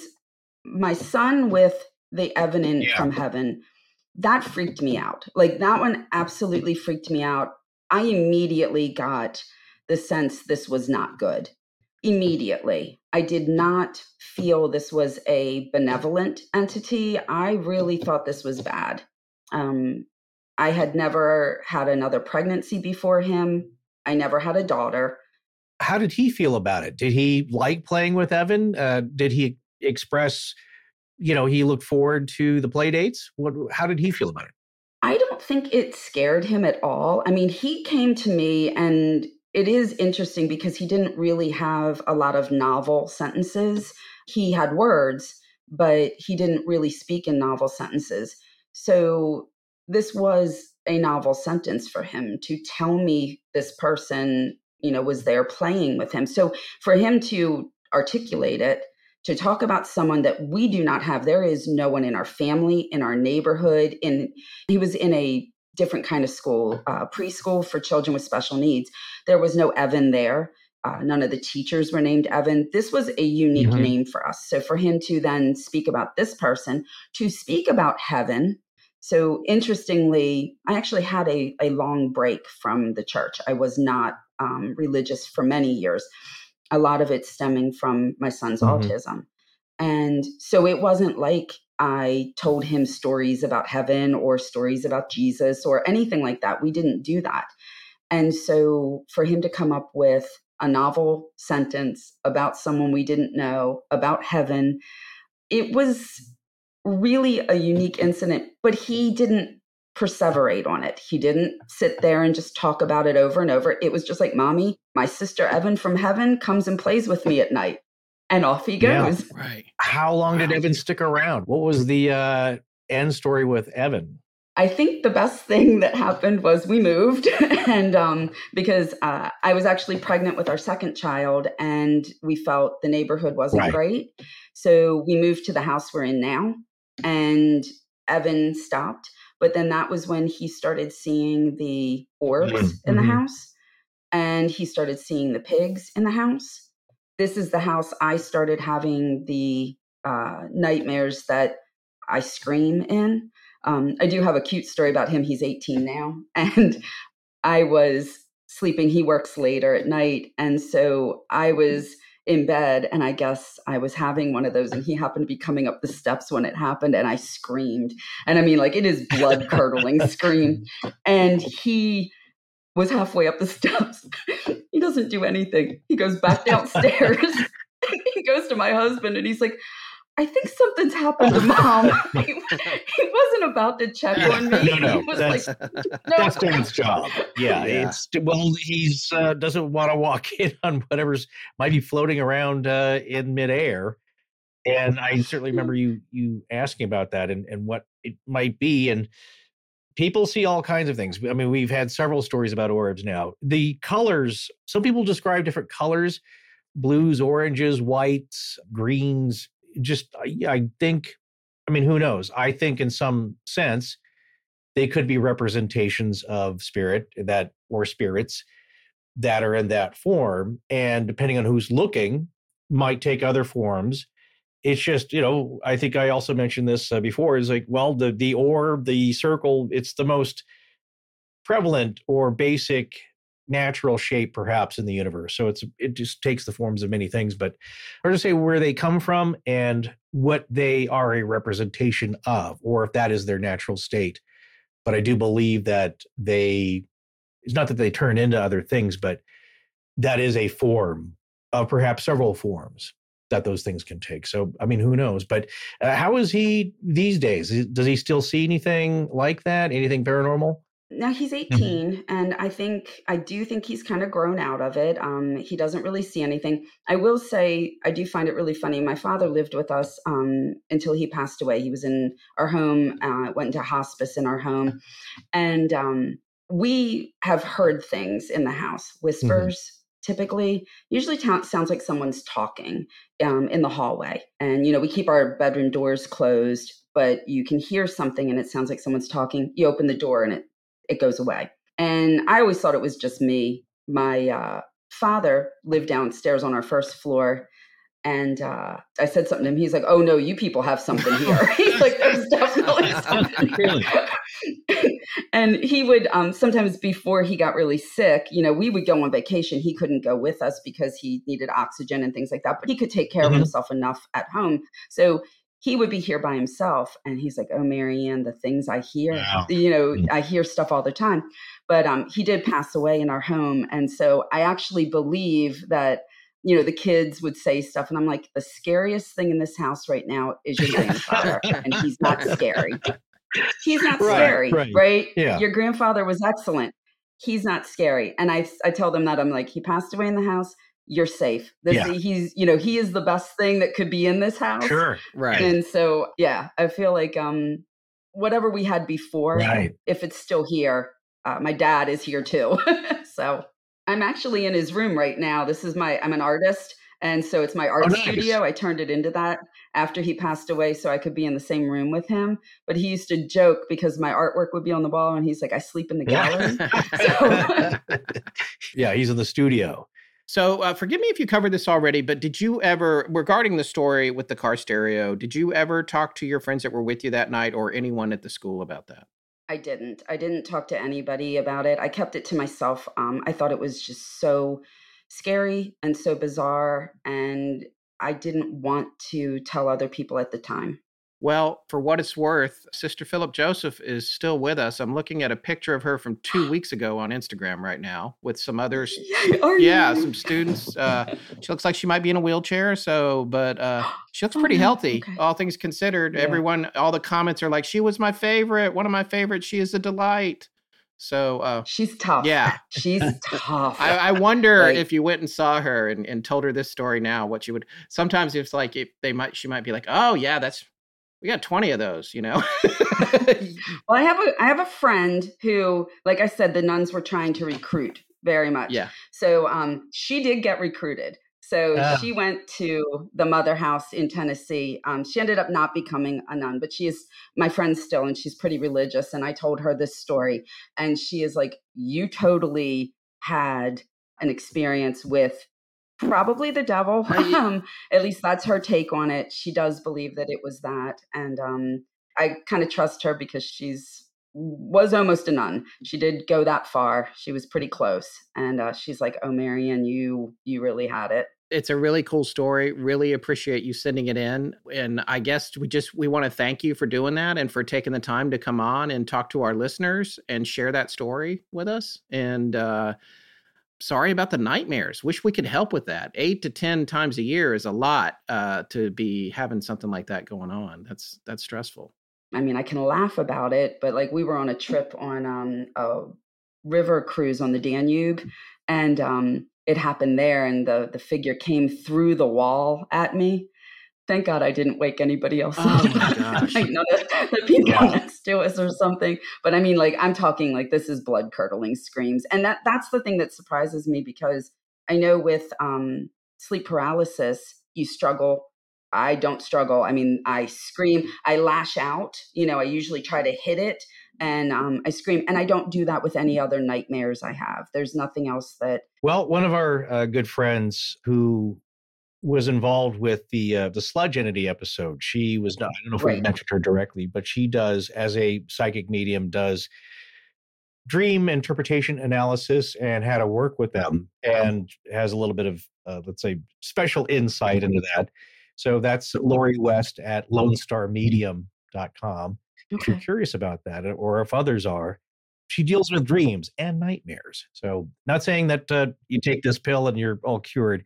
I think it's a working process of whatever's going on with you and your subconscious and maybe something else, but it takes practice and it takes work like everything else. So, but if you care to, check that out. And thank you so much for joining us and sharing this story. We're glad to have you. And it was good to see you face to face. Your name is actually very familiar to both of us from over the years. So it's always nice to have somebody on that we recognize has been with us a while. So thank you.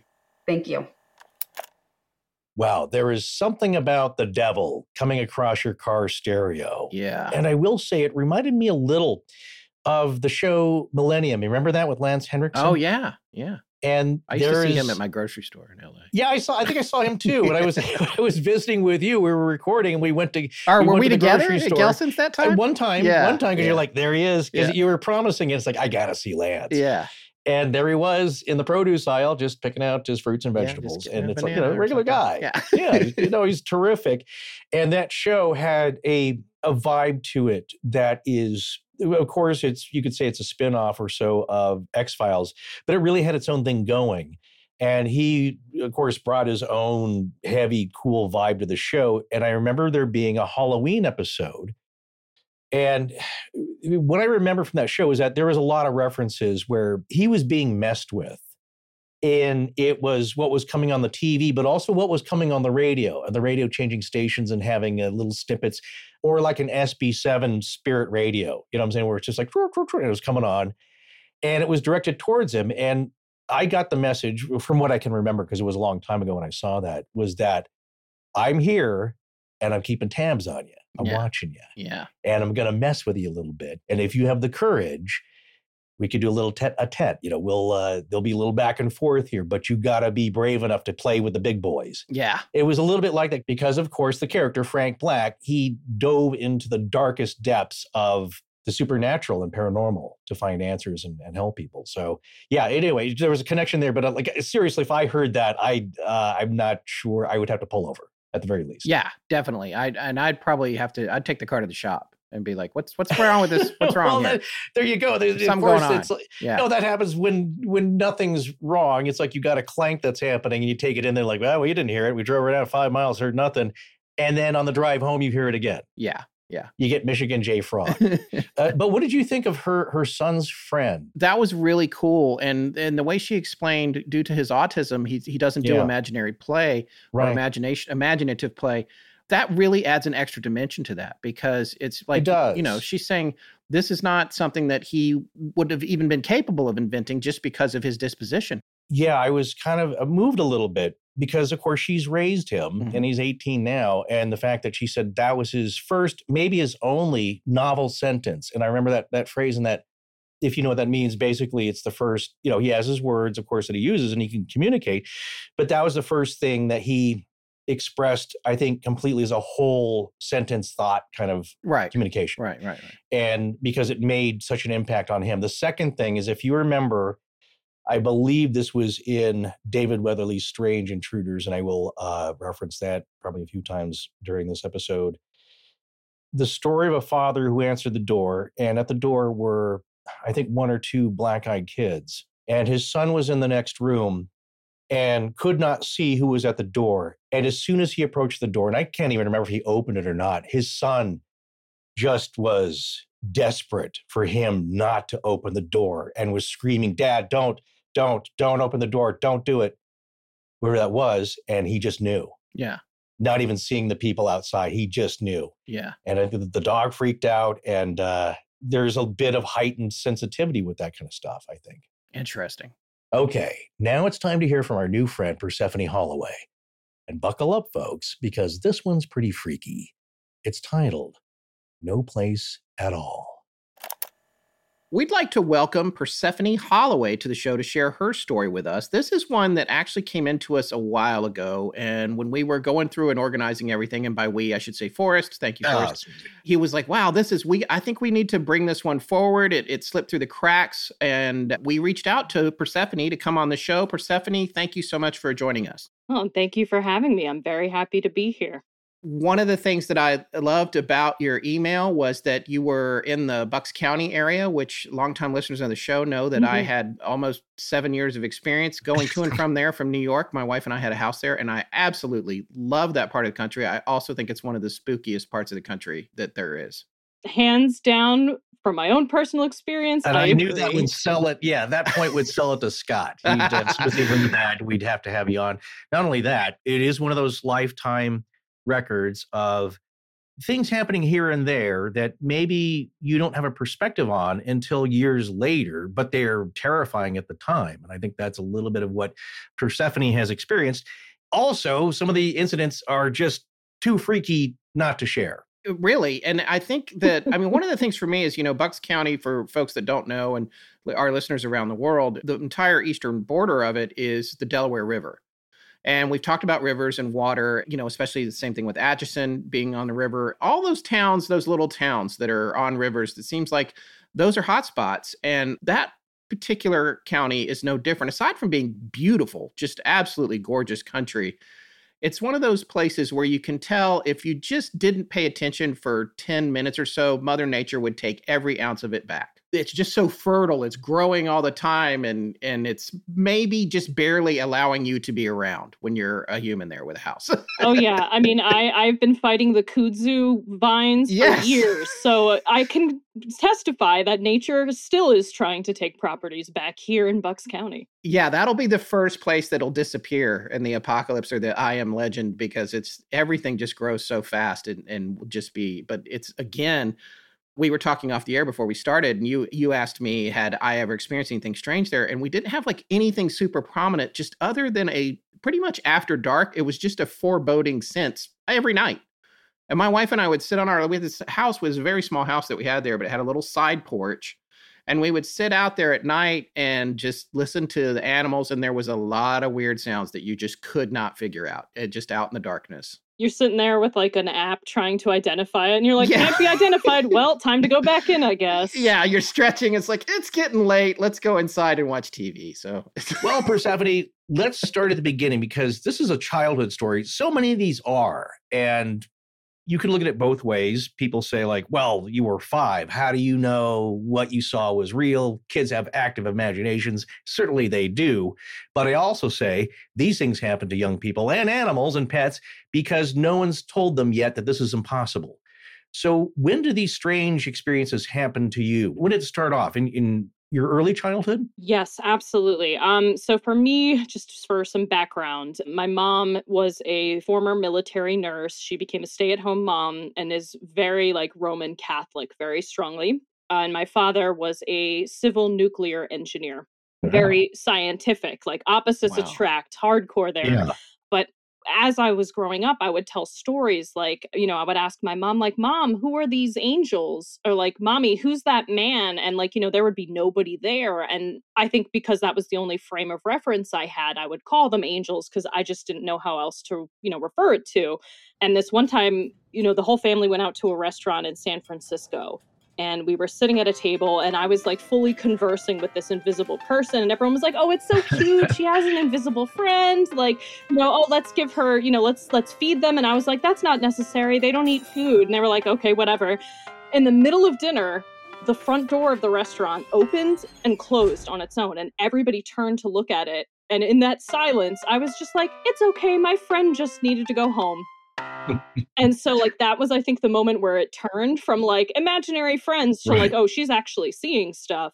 And my mom was convinced that I just had some sort of natural gift with this. And she, my mom being Catholic, she's like, she would give me books about like Catholic mystics and stuff to be like, maybe this is you, and I'm no longer a practicing Catholic, but I appreciate the effort. But like over the years, that never really went away. I always kind of had a sensitivity to things. I don't want to say like clairvoyant, but sometimes I would, have dreams or something would come true or whatever. So yeah, I would say it started in early childhood and continued pretty much straight through up until now. I just spent a long time denying it as an adult, as many of us do. It took a lifetime or till the age you are now to put this together. And you have some more insights in the last year or so, I would say. But beginning then, when you were much younger and your mom started to take this a little more seriously, because again, as adults, they need to see something more than just a child's description or their imaginary play friend, right? Because again, a lot of the time, I'm sure that is just a child's imagination and, having somebody to play with that they've pictured in their mind. But I don't think that's all the time that it is totally imaginary, because we've seen evidence of that. And kids knowing something that they shouldn't.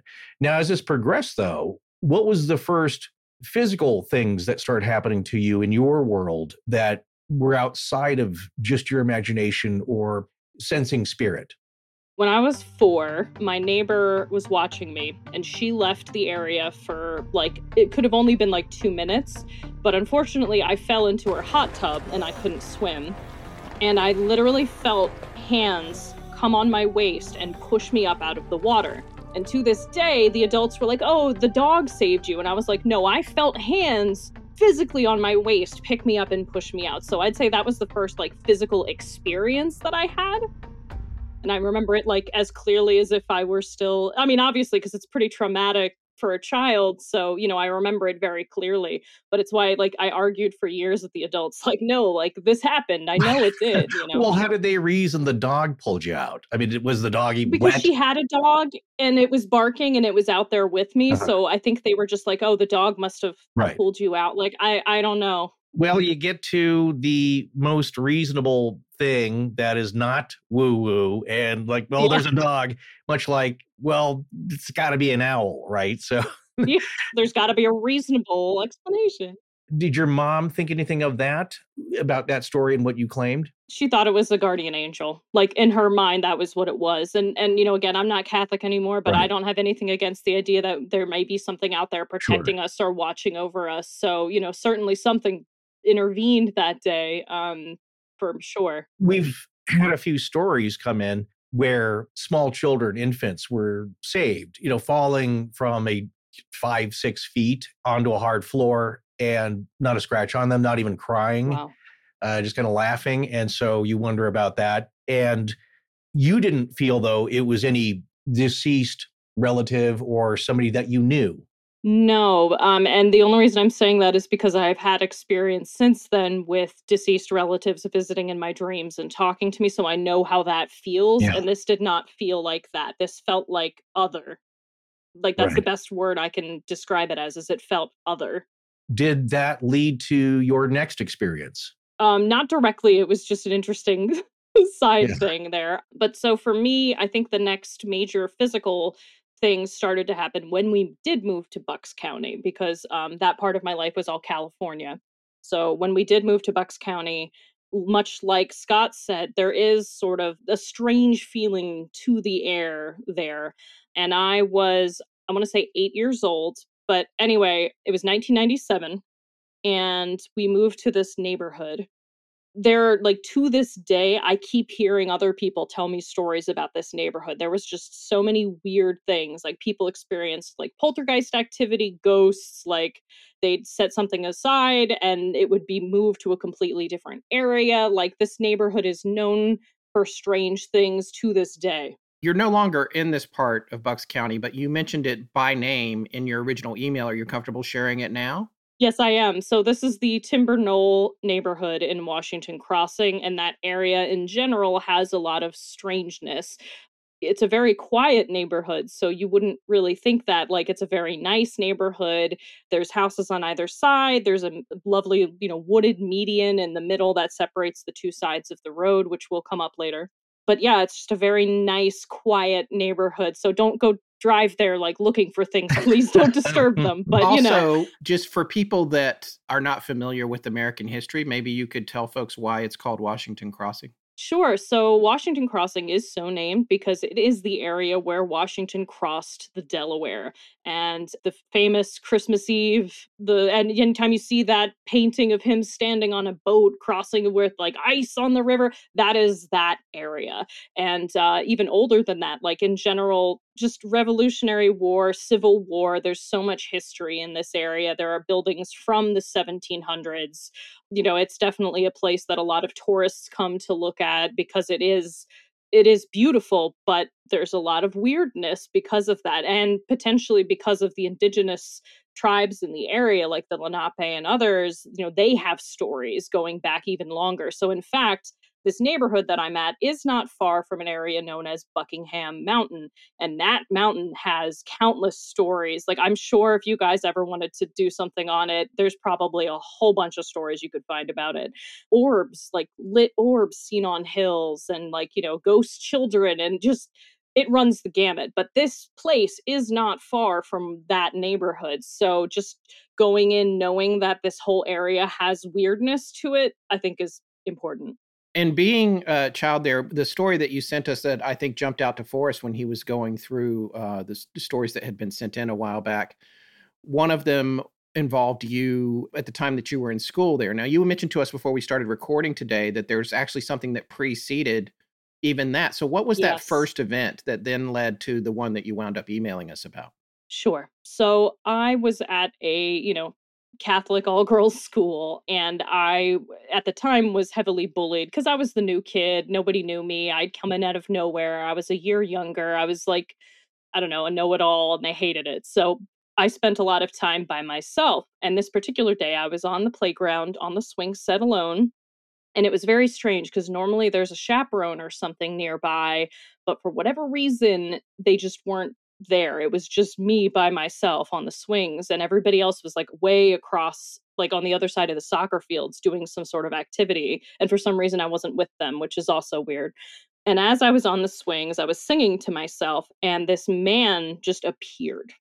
I don't remember him walking up. I don't remember where he came from. He was dressed in a blue jumpsuit with no seams, no zippers, nothing. And he had like a silver belt around his waist, which my childhood diaries claim did something, but I don't go into detail as to what I thought it did. I just knew it did something. Well, Persephone, the belt is so significant with the jumpsuit. It's the grinning man. Everybody's got one. If you're from the other, you got to have the belt. It's just, I'm not making light of it. It's just, it comes up so much. No, it's classic fashion for them, I guess. Yeah. I don't know. Or utility. I don't know. But this man was very good looking. He was pale, blonde hair, blue eyes. And the descriptions to this day is his eyes were like bioluminescent. Like they were so blue, they almost glowed. And I almost couldn't take my eyes from his face. Like we made eye contact and I couldn't look away. And I knew there were quote unquote children with him.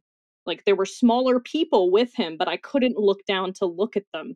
And it was like, I would try to tilt my head down to look and I couldn't see them. I was just fixated on him. And we had this whole conversation and I never remember his lips moving once.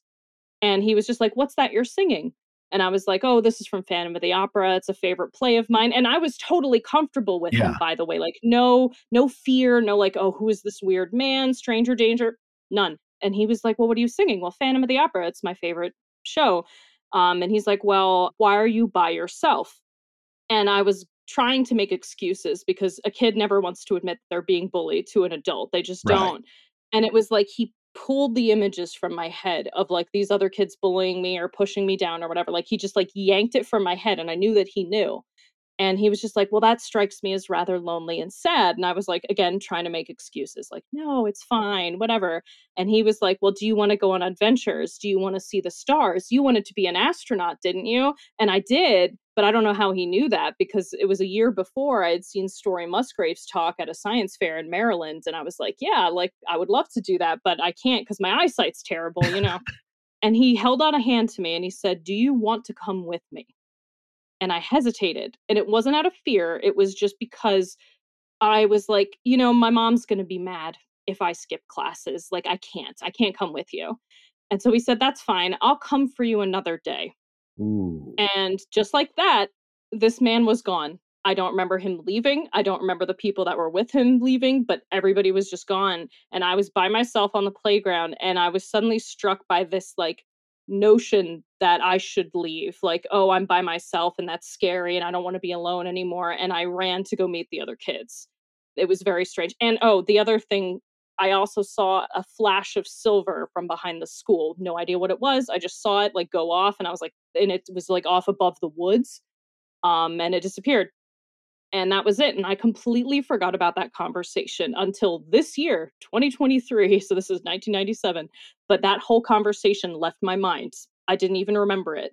All right. So how old were you at this point? So I'm trying to remember how old I would be. So it was 5th grade in America, but I was a year younger than everybody else. So I want to say 9 turning 10 because it was before my birthday. Right. So, but you're old enough to have pretty clear memories. And this recently came back to you. By the way, I have memories like that all the time. They're less ethereal than the ones you're talking about. But it's an interesting experience when you're like, oh, yeah, that happened to me. You know, without all the special circumstances, usually it's just like, oh, I just remember I wrecked my bike or something. But still, those kinds of memories, they're so unique and they give you such a special, weird feeling. But let me ask you the question that listeners always email after they hear a story like this. How do you know it wasn't just a really good looking guy that got out of a van and was trying to kidnap you? I don't know, but I feel like if he was, wouldn't he have just done it? I was by myself. Yeah. Everyone was really far away. And if I didn't take his hand, why wouldn't he just grab me? Like, it was so easy. And I was the kind of kid who was so friendly to everybody. Like, I'm shocked I was never actually kidnapped by like a human person, you know? Like, because if somebody started talking to me, I would just walk away with them. And my mom like has stories of like losing me in places and trying to find me. And I'm just sitting down. Like, there was a time she found me sitting in a Borders, if you guys remember. Borders bookstore. Yeah. But like literally I was sitting in a Borders talking to a quantum physicist for like 2 hours and she couldn't find me. Oh, and when my she God. found me, I was sitting in this bookstore. She's like, what is going on? So yeah, I was a weird kid. Now, well, that sounds awesome though. I would, as a parent, I would have been in a hot panic, but you picked the right person to talk to. So right, I guess. Yeah. In talking about the feeling at the time, I mean, to so many kids, maybe the more adventurous ones, myself, that's so tempting to get that offer because, yeah, I want to see the stars. Can you bring me back to this second here, to this moment so my parents won't freak out and I won't miss any class? But that's not part of the bargain. It's a little bit like Richard Dreyfuss in Close Encounters. I mean, that's a big story point contention is that, yeah, he goes off on the adventure of the universe, but he has to leave his family and his kids. And that's the bargain. Or if you get abducted, you know, these people are coming back as young people. I think I'm not spoiling the story, Scott. I think most people have seen it. But you come back and with time dilation, you're still 27 and everybody you know is dead. So there is a trade-off, a devil's bargain. That's not the devil, but it's, you know, there's a bargain there that you have to trade with, but it's so tempting. But I understand too that, you know, we love our parents. And you do wonder though, if some people go missing, was it from an encounter like this where they just like, yeah, I'll go. I mean, they'll be fine. I'll come back, you know, I'll explain everything and they just disappear. Or is it something about the permission that's given? Because we're probably going to talk a little bit about Terry Lovelace later on, because you did run into him. I've gotten to know him. But I remember him even when it was not great and terrifying, and he did see stars, but not in the way he wanted. The little monkey men come in and they ask him, don't you want to come play with us? And he's like, no, you're scary. And then they get angry. And so he felt though something was deep down was not right about this. They're not really monkeys. They're not really with the clown masks. This is not right. I should not go with them. You had none of that though. This was all very benevolent and peaceful to you. It was. And I felt like I knew him, which I don't know if I said, but I just felt like intrinsically on some level, I did already know him. which made it also less scary because I was just like, oh yeah, like I know this guy, it's fine. I guess, I don't know. And I didn't say no, I just said not now, which is significant.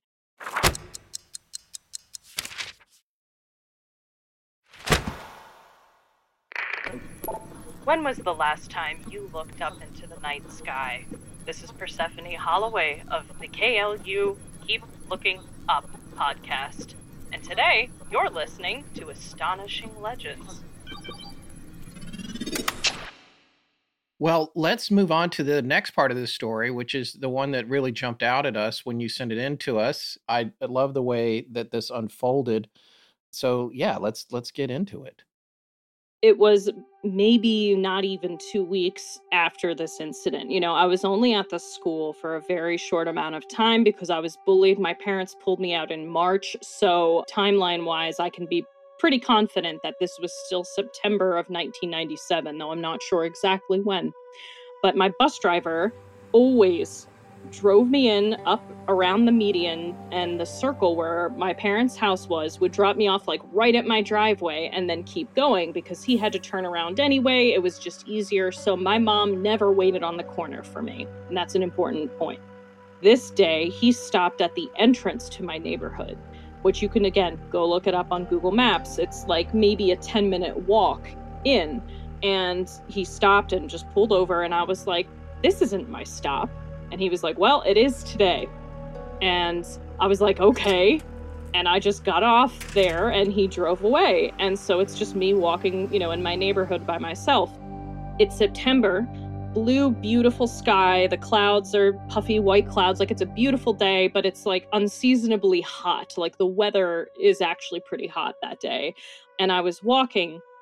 And when I hit the median is when I would say things shifted. So the way that this neighborhood works, it's very open air until you hit the edge of the woods where all the houses are. Like it's just very wooded neighborhood. And something about the way that the trees just, you know, the canopy, it's very dark. It just gives you kind of a foreboding feeling when you step under it. And I've taken people to this neighborhood since, and everybody's remarked they get that feeling. Like as soon as you hit that area, there's just something weird about it. And back then, they didn't take as good care of the median, so everything was really overgrown. You couldn't see through well to the other side. It was very like you're walking down this little alley of trees and houses, which are like far off the road. Like they built the houses back off of the road, so I guess they weren't like right on it, but it does feel very isolating for a child walking down the road. As I hit this median, the only way I can describe it is everything went still. No birds, no wind, nothing. And all I could hear was my feet on the asphalt and the dead leaves under my shoes, but that's it. And everything else felt very like muffled or still outside of this like bubble that I felt like I was in. And as I'm walking, you know, it occurred to me, I was like, man, it's like 2:30, like 3 o'clock maybe. There should be other kids. I was in a neighborhood full of other children, but there was nothing. Like somebody would be outside playing, but almost as soon as that thought hit me, I heard, and it didn't sound like it was coming from any particular place, but I heard people singing Ring Around the Rosie. All I could think was, that's not children, that's not human.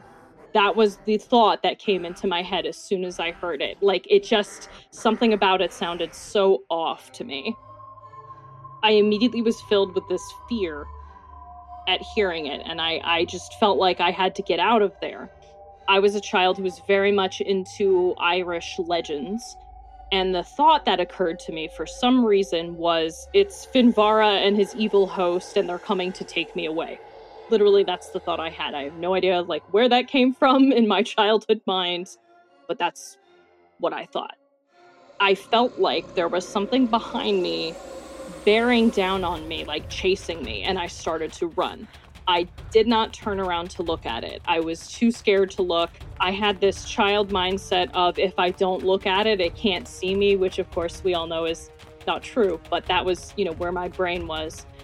Now, from my perspective, I was running, and the next thing I know, I was at the base of my driveway running up to my house, and I couldn't remember how I got in there. Like, there was still a part of the circle to run, but I didn't remember running it. All I could hear around me was the sound of something like bells and people screaming is the best way that I can describe it. Maybe even like a battlefield. And it was very confusing because I didn't understand what I was hearing. In the air, there was this reddish mist or light. And I was just running like full force to my front door and banging on the door to get in. And nobody answered. I collapsed down on the front steps crying because, nobody was coming for me. And I didn't know what was going on. And then all of a sudden, the front door opened and my mom stepped out. And she was like in the process of getting on like a windbreaker. And she was like, "Where have you been?" And I was like, "What are you talking about?" I was like banging on the door trying to get in. And she's like, "I didn't hear you." And I was like, "What do you mean? I was crying. Why didn't you answer the door?" And she was like, "I was just coming out to look for you. You're 45 minutes late." And for years, I didn't know during that time what had happened to me. Just that time had disappeared. Now, did you say in your initial email that you tried to sense where the singing was coming from, and you looked around, and the closer you got to your front door, the more it seemed like it was coming from the sky? Yes, it seemed more like it was coming from somewhere above me, or I like to say no place at all, because to me I don't want to necessarily say it was up, but it just didn't sound like it was coming from a physical place around me, almost like either I was just hearing it in my head, or if we want to get woo, like another dimension or something, like it was coming from somewhere else to me. When you were hearing this, the impression I got, though, was that, of course, we all think it's a children's song. Just quickly looking up the wiki entry on it. It comes from England, they think. Ring a ring of roses, or a ring of Rosie. In the U.S., we more commonly think of it as kids ring around the Rosie. The first descriptions emerge in mid-19th century, but there are many reports that it goes decades earlier across Europe. And, as it says, the lyrics vary, but there's a modern interpretation that it's somehow related to the plague in England, in London. And however, that could be a false folk etymology. So, it's like so many other things, it remains unknown and unverifiable, but it is a very old song for our timeline here and may deal with plague and death from a children's perspective. British version says, a ring of roses, a pocket full of posies, a tissue, we all fall down. In the American version, common versions include a pocket full of posies, ashes, we all fall down. That's the one that I heard. The ashes one. Mm-hmm. The ashes. Did it seem significant or poignant or meaningful that it was this song? Do you have any feeling why you were hearing this song in particular? So, no. I don't even want to say at the time, like my initial reaction to all of this was clearly these beings, entities, whatever, were trying to latch onto that thought I had of, oh, I should be hearing children playing. So like, quick, get some children playing sounds, play it at her so she feels comforted, but instead it was terrifying, That's like my initial thought. But bloodline wise, I have old Irish blood. I have old British blood. Like there are other reasons to bring this up. There's also the connection with death entities, anything like that, which has actually overshadowed a lot of my other experiences over the years. And it keeps coming back. And for anyone who reads into ufological lore, there is some weird association sometimes with underworld and these entities, and we don't really know what that is or what the connection is. So now I feel like I have a little better idea of the why, but genuinely, I'm just speculating. No one's ever explained to me why. To Forrest's point a minute ago, I too was looking around, and I'm looking at a blog entry from July of 2014 from the Library of Congress, posted by author Stephen Winnick. And same thing Forrest said, that, folklorists don't agree on the origins of Ring Around the Rosie. But listen to this paragraph here. This is after debunking the connection to the plague. It says and talking about multiple versions here. It says, none of these versions fits the plague interpretation very well, but they do reveal other functions and meanings. The rhyme is often used as a playful courtship game in which children dance in a ring, then suddenly stoop, squat, curtsy, or kerchie, because there's a version of it where kerchie is in the lyrics, or in some cases fall to the ground. The last to do so, or the one that jumps the gun, has to pay a penalty, which is sometimes to profess love for or hug or kiss another child. In some versions, this child then takes up a place in the middle of the ring, representing the rosy or rosebush. Newell, which refers to William Wells Newell, wrote this in 1883 apparently, but Newell explicitly states that the game was played like this in America in the 1880s, and European analogs from the same time and later are similar. In many versions, then, the roses and posies signify what flowers often signify in traditional European culture, not suffering and death, but joy and love. I mean, that fits too for other weird reasons involving past life stuff, which is a whole nother story for another day. But as soon as you said 1880s, I was like, does that make that's a connection? Significant. Did that? Okay. Yeah, it does. Yeah. It does. It absolutely does. For me personally. Well, so that's weird. I'm actually weirded out right now. I'm sorry. Well, that just is like not expected. It connects to one of our good friend Rich Haddam's favorite lines from The Others, who snatch you away. What can we do to make you stop screaming? Why are you in such pain? You're not going to remember this later anyway, because I'm in mortal terror right now. And it doesn't really compute for them like, okay, really, you're just annoying. Please stop. As a comforting measure, or just like, quick, play the kids thing we got on file, file 7072. Yeah, I don't know. I mean, now that you're mentioning that there's some significance with the 1880s and that particular use of it, that may actually have been a thing to find out later. In fact, I would argue a synchronicity that just occurred right now as we're talking for me. So thank you, because I guess maybe that's what it was for. I don't know. Sometimes that happens. We find that quite a bit. It's not until you start digging into it and talking to people, or it could happen sometime afterwards, that more significant, unconnected meaning is unearthed. But my question here, because what struck me when I read this is like, as a 12-year-old around that time, what abject terror you would be experiencing in hearing this. And the fact that the song, as you say, then turns into what sounds like more adults screaming bloody murder with bells. And what do you think the bells mean with the screaming? What is all that about? So the bells I associate a lot just because of historically too, with Fae accounts, you hear a lot of things with bells and the Fae that go together. So that's potentially what that was. This year, I was talking about this story to Lori McDonald. She is a hypnotherapist. We did not do a regression, but we did discuss this incident. She was like, well, you're naturally psychically gifted.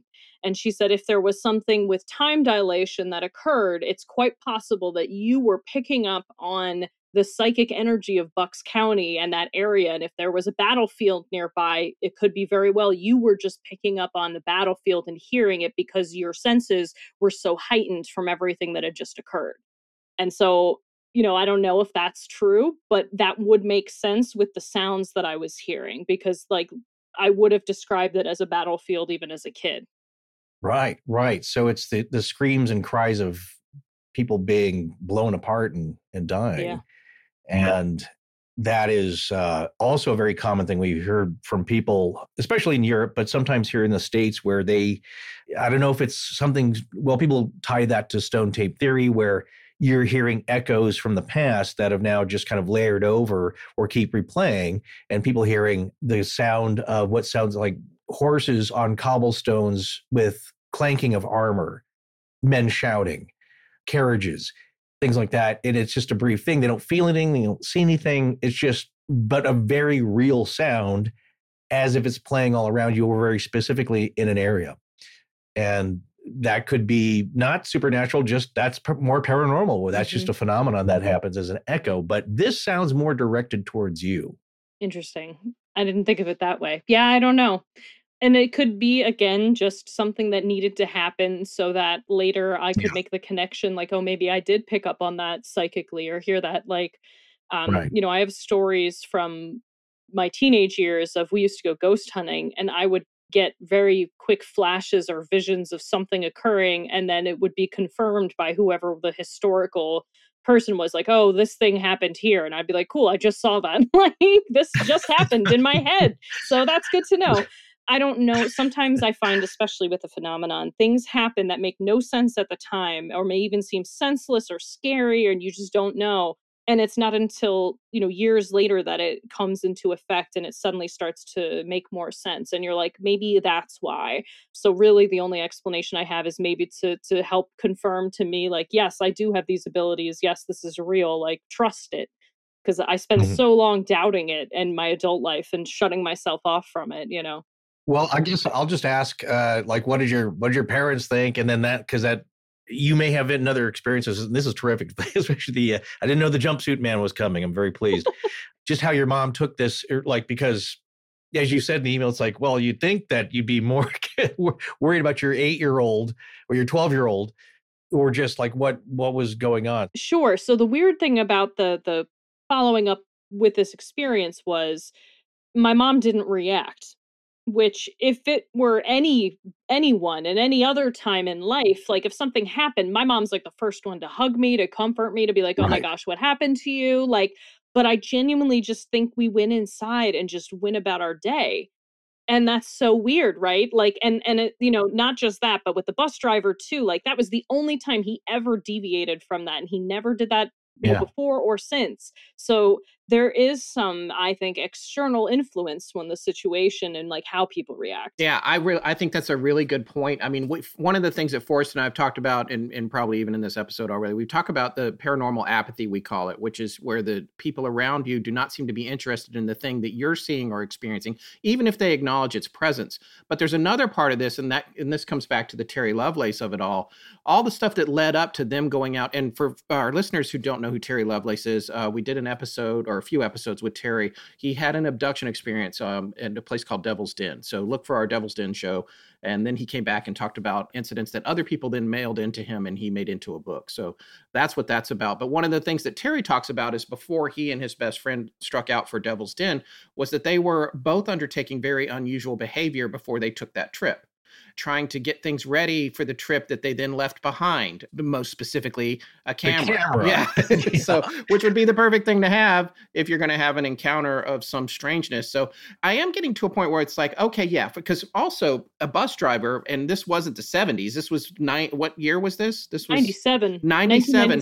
At this point, bus drivers have a pretty good grasp on liability and stranger danger and the whatever. So it's like, I don't know very many bus drivers that are going to drop you off where you have to take a long walk. Even if you do sort of know the neighborhood, there's a lot of risk there that they don't necessarily want to assume. So there's this idea that maybe that person was manipulated. And then on the other end of the spectrum, your mom not taking seriously or not going, because I know for me, if my son at your age that you were here is coming home off the bus and has been missing for 45 minutes, I would be at a meltdown stage. Now, I get that she was putting on her jacket to come out and try and find you. But the strange thing is, he's older now, so I worry less about it. Like he's hanging out at his campus today until like 6 o'clock by himself and with his friends. It's like, okay, that's fine. But the age that you were then, that's like, I would have been freaked out. So for you to just come in and you guys to go about your business, it's very much these aren't the droids you're looking for moment. Right? Yeah, exactly. Yeah. And there's other times too, like, I just think about this actually ties into another story here that I had emailed you guys about, but it's just a short one. There was a time where at our house, we had everyone over for Christmas Eve and everybody heard a thump like a person falling upstairs. And the cats were all around us. And literally the whole table stopped talking, looked up at the ceiling, paused for a minute, and then just kept going like nothing had happened. And that's like what we're talking about, this paranormal apathy. It's like weird things happen, but you just forget about it or ignore it. And then you guys all broke into singing Day-O, right? But right? Exactly. Well, Ring Around the Rosie. That would be the weird, the freaky tie-in. Yeah, what it's sounding like here is that droid moment that Scott's describing from Star Wars, in that people are being subtly directed to experience something or stay away or guided because this has to happen. And that's been deemed, this is going to happen by people with more power than us. Yeah. And we're easily influenced, and, adults, children, animals alike. But it's just weird in that at the very, I guess, superficial level, And that's something that we talk about a lot. The man who was cursed with seeing UFOs, Christian Rapolo, and John E.L. Tenney talk about is that there could be something happening in the sky, and it's not really about them. They're just people on the street corner, and they don't want to look at it. And some people even get angry and mad, and it's like you've just bothered them, and they don't want to hear about it. There's something I think there probably could be ancient as people and inherited that's in our DNA. Like, don't mess with that. Don't even talk about it. Don't look there. Or it could be with the Fae. Don't mess with them. Don't bother them. Just respect them. Get out of their way and don't talk about it. Or it could be, like I said, a technology. Who knows? But this leads to something. I guess the next thing you experienced was also with your mother. Now, just as a side note, your dad is. How is he taking all this, being a scientist? Yeah, I don't even know if we've brought this up with him. I know within the last couple of months, like I've gotten my mom on board talking about this stuff, and I try to talk to my dad about it. And we're like, "Hey, you want to talk about like UFOs?" And he just kind of goes, and just leaves the room. And that's it. Right. He can't be bothered. It's the easiest way, like, not to have to deal with any of that. And he's got other stuff going on, I'm sure. Oh yeah. But what was the next thing that happened after that, or maybe between that and the experience that you had with your mother driving in the car? Sure. I mean, I've had a lot of experiences, but just the one that I told you guys about. So this was June 2014, but thereabouts. I'm a teenager. My mom and I are driving home from some event in downtown Philadelphia. And, she's driving. I'm on the passenger side because I didn't have a license at that point. And outside the window, we're noticing there's this beautiful cloud. And we're like, oh, wow, look, it's the sunset. It's so pretty. And we were both like looking at it, and we realized that the sun had already set. It's already night. So we're both staring at this cloud, and we're like, wait, that can't be the sunset.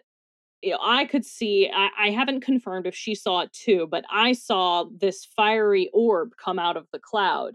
Oh, you know what? She did see it because we were talking about it, and she was like, oh, maybe that's a plane. Because, she's driving. She can't stare at it. And I'm looking at this like, that's a fireball in the sky. If that's a plane, we're all in trouble. Like, that's not good, But, it was big enough that if I could have just taken out my phone camera, I think it would have come up. Even on like that old school phone, I think you could have seen something.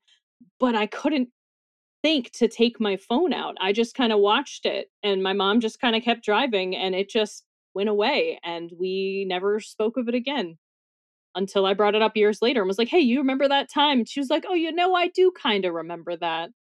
Did it seem to fall to the earth, or did it travel in the sky indefinitely? Do you remember where it went or its destination or how it? I don't. In that case, I remember it just kind of going through the sky and probably disappearing into another cloud. I've seen a lot of orbs since then, especially this year, and most of them tend to eventually flare out or vanish. Yes. So I can assume that this did the same thing, but I stopped paying attention, stopped caring for whatever reason, which doesn't make any sense, because if you saw something that extraordinary, all you'd want to do is stare at it, but something just made me be like, okay, that's done. Time to, watch the highway. So exciting, Right. Do you think that the fireball is what illuminated the cloud? Yes. The picture that I had in my mind was, at first, was that this was a very, bright orange, pinks, very beautiful looking, purples in this cloud, as you might see with a rain cloud at sunset, especially even after the sun's gone down a little bit. Of course, this, depending on the altitude, the sun is still striking it, illuminating it.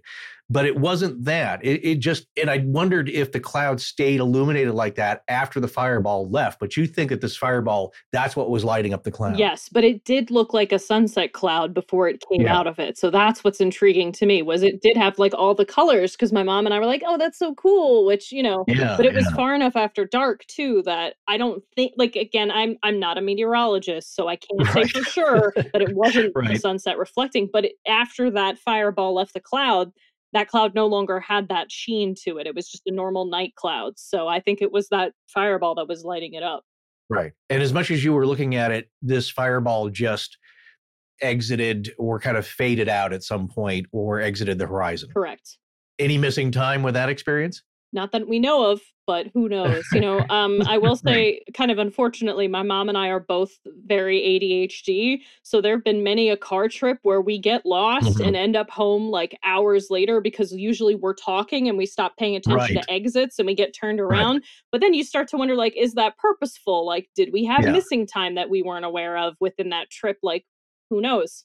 That is a form of, a lot of people don't believe in hypnosis, but that getting just lost in your own head because you've done it so many times, it's that repetition, and you get home and nothing weird happened. You just don't remember the trip. You don't remember anything that you saw driving home because you've done it so much and you are in a form of hypnosis. But in this case, though, that happened, that passed. And what was the next weird thing that happened to you? June of 2018, I want to say. I was up in Erie, Pennsylvania, which is a good deal kind of north of where I live currently. And it's kind of very rural area, woodsy. There are populated areas, but there's a lot more just unpopulated rural. And a bunch of us were at an event at a campground. And this would have been Sunday morning. Bunch of us were standing out on this patio and it was very overcast. It was rainy. I do remember that, like thunderstorms in the distance kind of a day. And it's because of that, when I saw this, I didn't immediately assume paranormal. This bright blue ball of light appeared on a hill.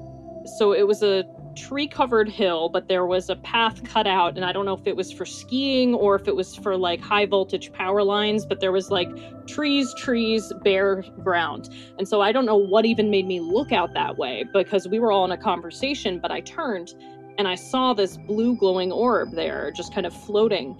My immediate thought was it's ball lightning because thundering rain, and so I poked everybody around me and I was like, guys, there's ball lightning. Look at this. This is awesome because like you never see this. Let's like look at it. And so I like poked everyone and everyone else in my circle just turned to look at it and was like, oh, and just turned away and continued their conversation.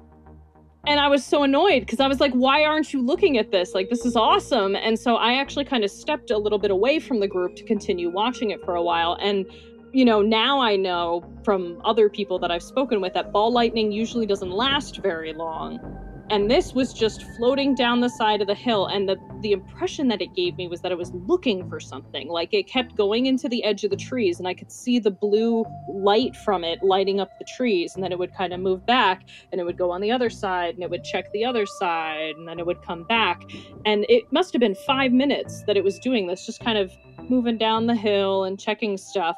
And then eventually I got hit with the apathy of, I've been watching this for a while, I should interact with my friends. And I just turned away and just stopped looking at it. So I never saw what happened to it. I just stopped looking at it. And I was like, why did I stop looking? Or why didn't I pull out my cell phone and start filming it? I was about to ask, no thought at all from anybody about taking out your phone in 2018, very easy to do, and get some high def footage, but nobody thought to do that. Even at that time, I was still like, oh, it's ball lightning. Like, I just thought it was a natural phenomenon, which, I mean, I still would have wanted to capture on camera, but like, I wasn't thinking paranormal. Like, I wasn't like, oh my God, I have to get this. Like, no. No, even that would be cool and rack you up a lot of likes and clicks on your social media apps. People have gotten a little bit of it, but if you look that up and St. Elmo's fire and some of these other things, there's very little. Well, that's why it's so hard to study by scientists, because there's so little captured evidence of it. But it does seem there is a little bit of it if you go searching. But in your case here, what happened after that? What was the aftermath of that feeling or experience? Did you keep thinking about it, or did it immediately kind of like just fade from your mind? So much like the experience in my neighborhood with the missing time, I would tell this story to people over the years, like, hey, this really weird thing happened. So I never forgot it because I kept repeating the story. But people around me did forget about it. So the gentleman that I had been dating at the time, like, I want to say in 2021, I brought this story back up to him, which isn't that long after 2018. Right. And I was like, hey, do you remember this time when this weird thing happened? Like, I'm starting to think it wasn't ball lightning. And he just like didn't remember it at first. And it took him a bit to remember. And he's like, oh, wow, yeah, I did forget about that.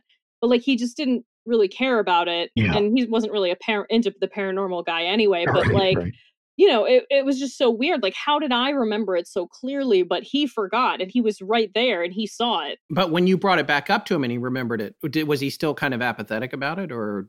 He was apathetic, but also, like, to me, I felt like he was a little freaked out by it. Like, he didn't want to talk about it anymore. Like, he changed the subject because he just didn't want to talk about it. And I was like, okay, so you did get weirded out by it, I guess, Yeah. Well, before we move on to the more current happenings and I don't want to say Terry Lovelace, the reckoning, to me, it's a little bit up to this point like an epilogue of a lifetime story, in that you look back on it and you wonder what's happened and what does it mean, and you're still having some experiences, but with greater or a little bit more understanding. I just want to ask Scott, how does that add to your orb beater? I stopped poo-pooing orbs years ago. I've stopped, here's what I will say. All right. In a still photograph on a camera with a mirror, a DSLR camera or an old film camera, I think the likelihood of a static thing being dust is very high, or lens flare. I think it's very, very high. Since then, I have seen, and I'm more convinced specifically about the path that orbs take on video. And I've heard a lot more stories similar to what Persephone was describing with the light in the woods, which we have seen described over and over and over with multiple stories, from weird things that people ascribe to nature we don't understand to Skinwalker Ranch has just dozens of stories of those kinds of exact sightings. So I believe more in them now. It depends on how they are captured and how the story is relayed. So to answer that question, I do think it's easy to get, because of the nature of the construction of a camera with a mirror and a lens, it's easy to get a fake orb in a still photograph and even on video, depending on what it is. But I think probably for me, one of the orbs on video that changed my opinion of them was the one that we got, and I don't know how it works into every episode, but it was not that we got, but that was provided to us by the professor who did the research at the Sally House up in the nursery. And you see there's a group of his university students are sitting in a circle, and on the floor there's like a Nerf football, and the ball rolls over. And when you watch that clip, it's on our YouTube page, actually. You can go right there and find it. Well, hopefully you can find it, but it's there. You see the ball roll over, and there's an orb that passes through that very clearly is moving right past that when the ball turns and changing course. And I know this is a closed room. There's not wind blowing through there. There's, it's not a ton of things that it might be. And I've seen more and more of those now in paranormal footage that we've gotten. They have a very specific sort of trajectory to them that seems to be sentient or controlled in some way. So I believe in those, and I believe in these stories more. And after reading Skinwalkers at the Pentagon, and we were talking about this sort of contagion and the scary time that one passed through somebody, and that person wound up having medical issues of a significant nature for the rest of their lives at the point at which it passed through them. So that's my next thing, folks. It's like, yes, I believe in them now, and stay away from them because you don't want them passing through you. It's not good. It's not good. Speaking of the Sally House, Josh has video he was taking of himself while he's using the DR60, and there is an orb. Again, you could say, well, it's just dust riding the wave of an air current, but it looks like it's illuminated a little bit, and it goes into his head. It didn't stick to it wasn't a piece of dust, and I think it came out the other side. And at that moment, he doesn't, well, again, you could say he faked it all, but he gets an impression. Like, I think we got something on the DR60 because you can't hear it as it's happening. He plays it back, and yes, at that moment, he gets an EVP. So it all ties in. I think for myself, the first time that I really looked at one that was on a digital photograph is I was a good friend, still am, with the property manager or the building manager at my old place of work. And he is a little more open to that stuff. And he was showing me, because he knew I was starting to do this podcast, this would be way back in like 2015, perhaps. And he shows me his picture. He's like, Forrest, I got these weird dots, like these orbs in this photograph, because he was going around taking pictures of empty rooms for renting out, some of the office rooms that have been cleared out. And yes, they're dusty, and that's what I thought. And he says, well, what do you think about this? Because when you blow it up, you can kind of see faces in them. And that's another weird thing and about it. And we both suggested, like, yeah, this could be pareidolia. You're just imagining faces in there. And we kind of left it at that. I said, well, this can happen. It could be dust. It was dusty in there. You go into the room, you're kicking it up. It's possible it's that, but I don't know. Since that time, while still working there over the next 3, maybe 4 years, I'd come to have my own very slight feelings that the place was haunted. And I asked this person later, I said, hey, do you know if there's any weird stories? He goes, oh, yeah. Like, yeah, we have trouble getting cleaning crew to stay here and clean overnight because they get freaked out. So many little things have happened. And so then you go back and you put that together. It's like, okay, maybe it's not dust. I don't know.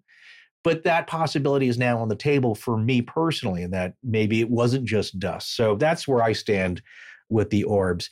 But Persephone, what after this, in the next phase of your experience and your journey, I would call it, what series of things happened to you or series of events happened that is now changed you just in the last year? Just in the last year, I met and spoke with Laurie McDonald. She's on the MUFON list as a hypnotherapist. And so she did I don't even know what to call this kind of hypnosis session, but it was specifically a hypnosis session to open up my own personal psychic ability so that I would start remembering things on my own without necessarily having to, do regressions. And so she did that. And then we did like a childhood healing session. And that one specifically opened up like a can of worms because I started just getting back all these memories and I started free writing them in notebooks. And it was like 7 pages of just like memories. It spurred me to go back and pull out my childhood diaries and start reading through them.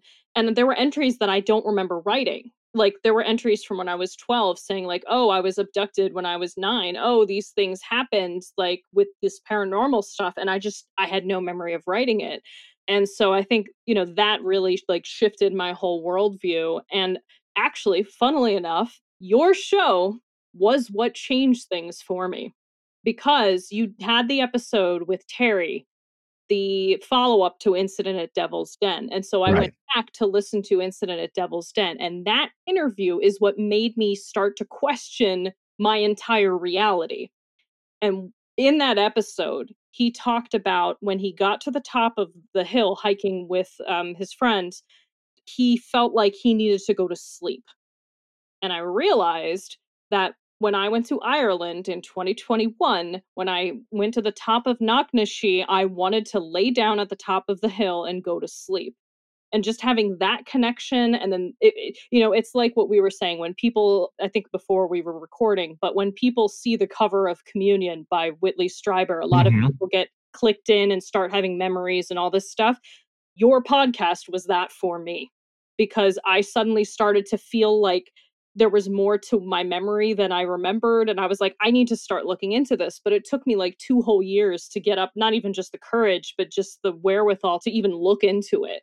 And so it wasn't until this year that I really started to delve into it and realized like, oh, there was so much more to my story than I remembered. And especially like looking through my childhood diaries, like this has been ongoing that whole time, even during the point of my life where I tried to deny that any of this was real just because I wanted to turn it off. But this year in particular, I feel like I'm starting to have all the answers of like what really happened that day and what really happened, before and after that as well. Right. As a point of clarification, because, of course, a lot of people have generally a negative view of psi abilities and psychic abilities and all that. And I understand that. And you haven't experienced it yourself.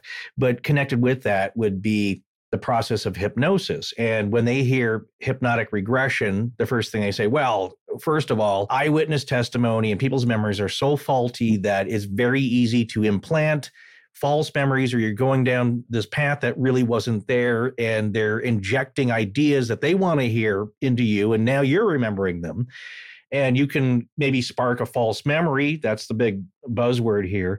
But the idea with Laurie McDonald and what she was doing is that she's not giving you hypnotic regression sessions. She's trying to get you to remember your own Correct. Open up your own subconscious, remember things that you had experienced earlier, and now you're going back and looking at diary entries that you wrote at that age that you'd forgotten about. Is that correct? Yes, and I always like to make that point whenever that comes up because, regression is a controversial subject. Again, I'd like to remind people, not you obviously, but I'd like to remind people listening, John Mack was the head of psychiatry at Harvard, and his book Abduction, again, I'm going back to this, he even was okay with regression. So like a lot of this modern arguments against it, I would just say, look a little more into it, especially if you're going to someone who is skilled and isn't going to, unethically plant memories in your head. Like that's a good thing. But yes, for these incidents in particular, I did not ever get a regression for. I remembered it on my own. Now, down the line, since then, and I should say I've documented everything very well. I have gotten regressions done for other things. And in my mental notebook, I keep them in a separate category because I'm like, okay, these were things that were, revealed under regression. So as far as personal data, I have to keep this separate because I don't know if this is as accurate, So I try to keep things in their own little So that's categories. smart. You're being careful about what you trust or the level of trust you put in your own research of yourself in your past. Correct. But there's a lot, like, we still don't know with experiences and experiencers. Like, there's a heavy consciousness connection, dreams, like things that a lot of people would laugh at or kind of be like, well, we can't take it seriously. But, the longer I spend in this community, the more people I meet, the more people I see, like, there's a lot more than we understand as people, like as humans. And it's something that we need to sort of start looking into, especially consciousness, because that's a big one. Oh, sure. It's all so nebulous. And of course, any name you mention, and I'll maybe just head this off at the pass a little bit. Not that we don't mind getting them because they're always interesting. Usually, when we mentioned John Mack, when we mentioned it in our Ralph Blumenthal interview, because he wrote a book on him, that's what got him started. Is that then you get people emailing you saying, well, John Mack, he had a lot of personal problems and he wasn't very trustworthy. And I just want to say it's acknowledged, I think, everything about this is nebulous. It's problematic. Everyone associated with this, because it's all the big question. It's never really like, well, we all trust this guy and we're going to listen to what that research says. Everything's debated. Everything's problematic. Everybody's can be questioned because it's so out there and outside of our normal experience. And you have to remember that even between them, scientists, they'll call some of the soft sciences, anthropology, things like that, where you're not in the laboratory. And so we give more weight to them, or perhaps scientists do. And even in the heavy science aspect of it, of particle physics, you have things like the double slit experiment, which doesn't happen the way that we should expect. It's outside of our understanding, and yet you can measure it. And so all of our experience is problematic. It's hard to understand. And just because your daily life is what you think it is, doesn't mean that it's a place to start, but that's not the end of it. So I guess what I'm saying is that you should always keep an open mind. And even about the personalities that you describe, it's like, just remember, folks, that you can be described that way by people who are your detractors. You're problematic. You're untruthful. You don't remember everything. You're trying to get me to do something I don't want to do, whatever it is. We're all like that and all susceptible. So not to say that none of this is true about these personalities or people being mentioned, but it is all point of view. And so from your point of view, Persephone, is that you are now have a little bit more understanding in your quiver or toolkit of going about understanding and documenting what's happened to you. Is there anything that has happened, again, that you've experienced maybe within the last few years that has been more solid or given you more understanding, aside from you just kind of going back and searching your memory banks and your memory palace? Yeah, I mean, I've had some very, I'm going to say vivid dreams, but they were not dreams. I've had some very vivid experiences within the last couple of years that happened at night when I should have been asleep. And, they had a dreamlike quality to them. But if anyone has ever lucid dreamed that's listening, the feeling when you are fully conscious within that dream and can control that dream. Mm-hmm. Except for these experiences, I couldn't control the things that were happening to me. They were happening and I was fully conscious and it felt, kind of dreamlike, but I couldn't control them. And I interacted with this being that I met in 1997, but he looks a little different now. But that same being is still around. And, it's a lot to get into, so I really can't get into it now in the short time that we have. That's okay. But yeah, no, I have had more clarity just from that. And because of that, it has really pushed me into, all the things I'm doing now with disclosure advocacy and all of that, because it's important to me now. I want the answers. I'm sure a lot of people do, like, even you guys, you literally spend time questioning reality, questioning our universe and what's around, so anything we can do to get any kind of solid answers would be great. It seems to me like when you look at that story and you look at the playground story from prior to that, that these are coming from a couple of different genres in the way that humanity anyway thinks of these experiences. There are folks that think they all are lumped under one thing. And so everybody's trying to categorize, what is this? Are ghosts, aliens? Are they the same thing? Is it all demonic? Are we being tricked? There's all those conversations, which we have ad infinitum. Thank God that's how we make a living. But the question is, do you feel like what was happening outside your house that day when you were dropped off by the bus driver, does that feel more like you said, a ghostly sort of time slip thing that's related to humanity versus this man you ran into on the playground possibly being otherworldly and alien? Do you categorize those as two different types of experiences, or do you see it all part of one spectrum? Am I part of the everything has one answer group, or am I the different phenomenon? I think I'm somebody who thinks that all things are possible. So, I think there is both the metaphysical and the technological side. So could this be E.T.? Could this be Faye? I don't know. For me, I think there was a time slip occurrence. I feel I know what happened to me during that time, based on my diaries and the work I've done this year on it. And yeah, it could be categorized under either. You could argue this is an old fairy story of somebody who slipped away under the hill for a little while and came back and it was 45 minutes later. Or, you could argue this is aliens picking me up, which again, from my perspective and my memories that I later recovered, it seems more in that vein. But what even are these beings? I don't think we know. I don't think we have the answers yet. And I think that's, part of what's happening right now culturally, as a society. We're sort of starting to ask that question, what are these beings? Where are they from? What do they want with us? I think humanity's entering a period of ontological shock in a way. We are questioning everything. And I think that's an important thing to do. So do I have the answers? No. I love that term. It's coming up more and more these days, ontological shock. You'll keep hearing it. Yeah. So, I know within my circles, I hear it all the time. So everybody uses it. Because there's so much more obviously going on with you, especially very recently, and more specifically in the time period since you first reached out to us and now, would you consider coming on to our special show on Patreon, The Astonishing Junk Drawer, and elaborating more on your most recent experiences and the new information you've uncovered about your own experiences? Absolutely. I would love to. Okay, great. And I guess then the last thing I will ask you before we let you go is there where can people connect with you or connect with the work you're producing and that sort of thing if they want to find or follow you online in various circles? Sure. So right now I am co-hosting a brand new podcast that just came out. It's called the KLU podcast, or Keep Looking Up. We can be found on Podbean, Spotify, pretty much wherever podcasts live, we're there.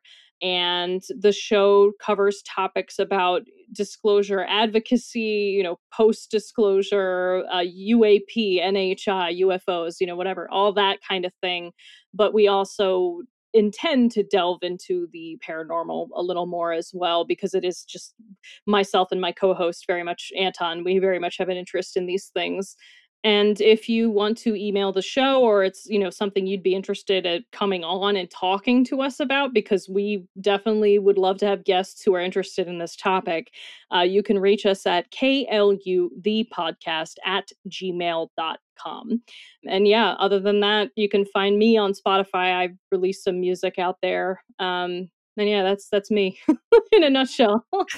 Well, Persephone, thank you so much for taking the time to come on. I know a lot of our listeners are going to connect with you, but it's the same kind of thing they did when we had Terry on. So it's important for people to come and share these stories so that people don't feel like they're crazy or they're the only ones having these experiences. So we really appreciate it.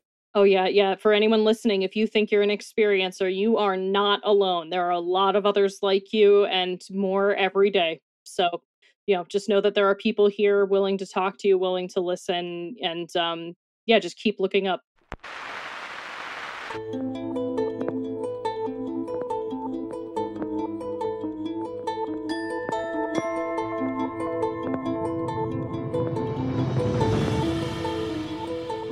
That's going to wrap up part 1 of our 2-part Halloween listener story series. We'll be back next week with part 2, and the week after that with a very special standalone episode. Keep an eye on our feed, though, because we're rolling out something new and very exciting in the meantime. Now's the time to subscribe to our show, if you haven't already.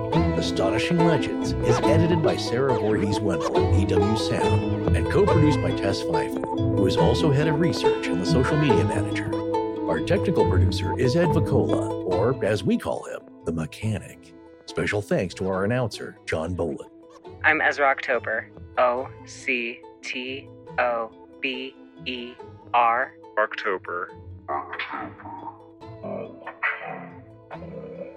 Our theme, which is available as a ringtone, was composed by Judson Crane at foundermusic.com. All other music and sound design for the show is composed and created by Alan Carestia. Our logo was created by Tommy Beaver Design, and our animated graphics for social media and YouTube are done by Joshua Sloan at deadstreetproductions.com. Every episode going back to September of 2020 has a transcription available on its corresponding webpage at our website. Earlier transcriptions can be made available upon request to astonishingcontact@gmail.com. Astonishing Legends would not be possible without you, our listeners.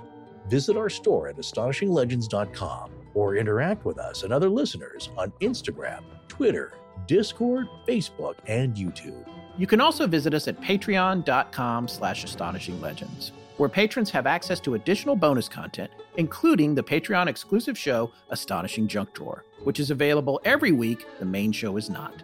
No part of this show may be reproduced anywhere without permission. Copyright Astonishing Legends Productions. Good night.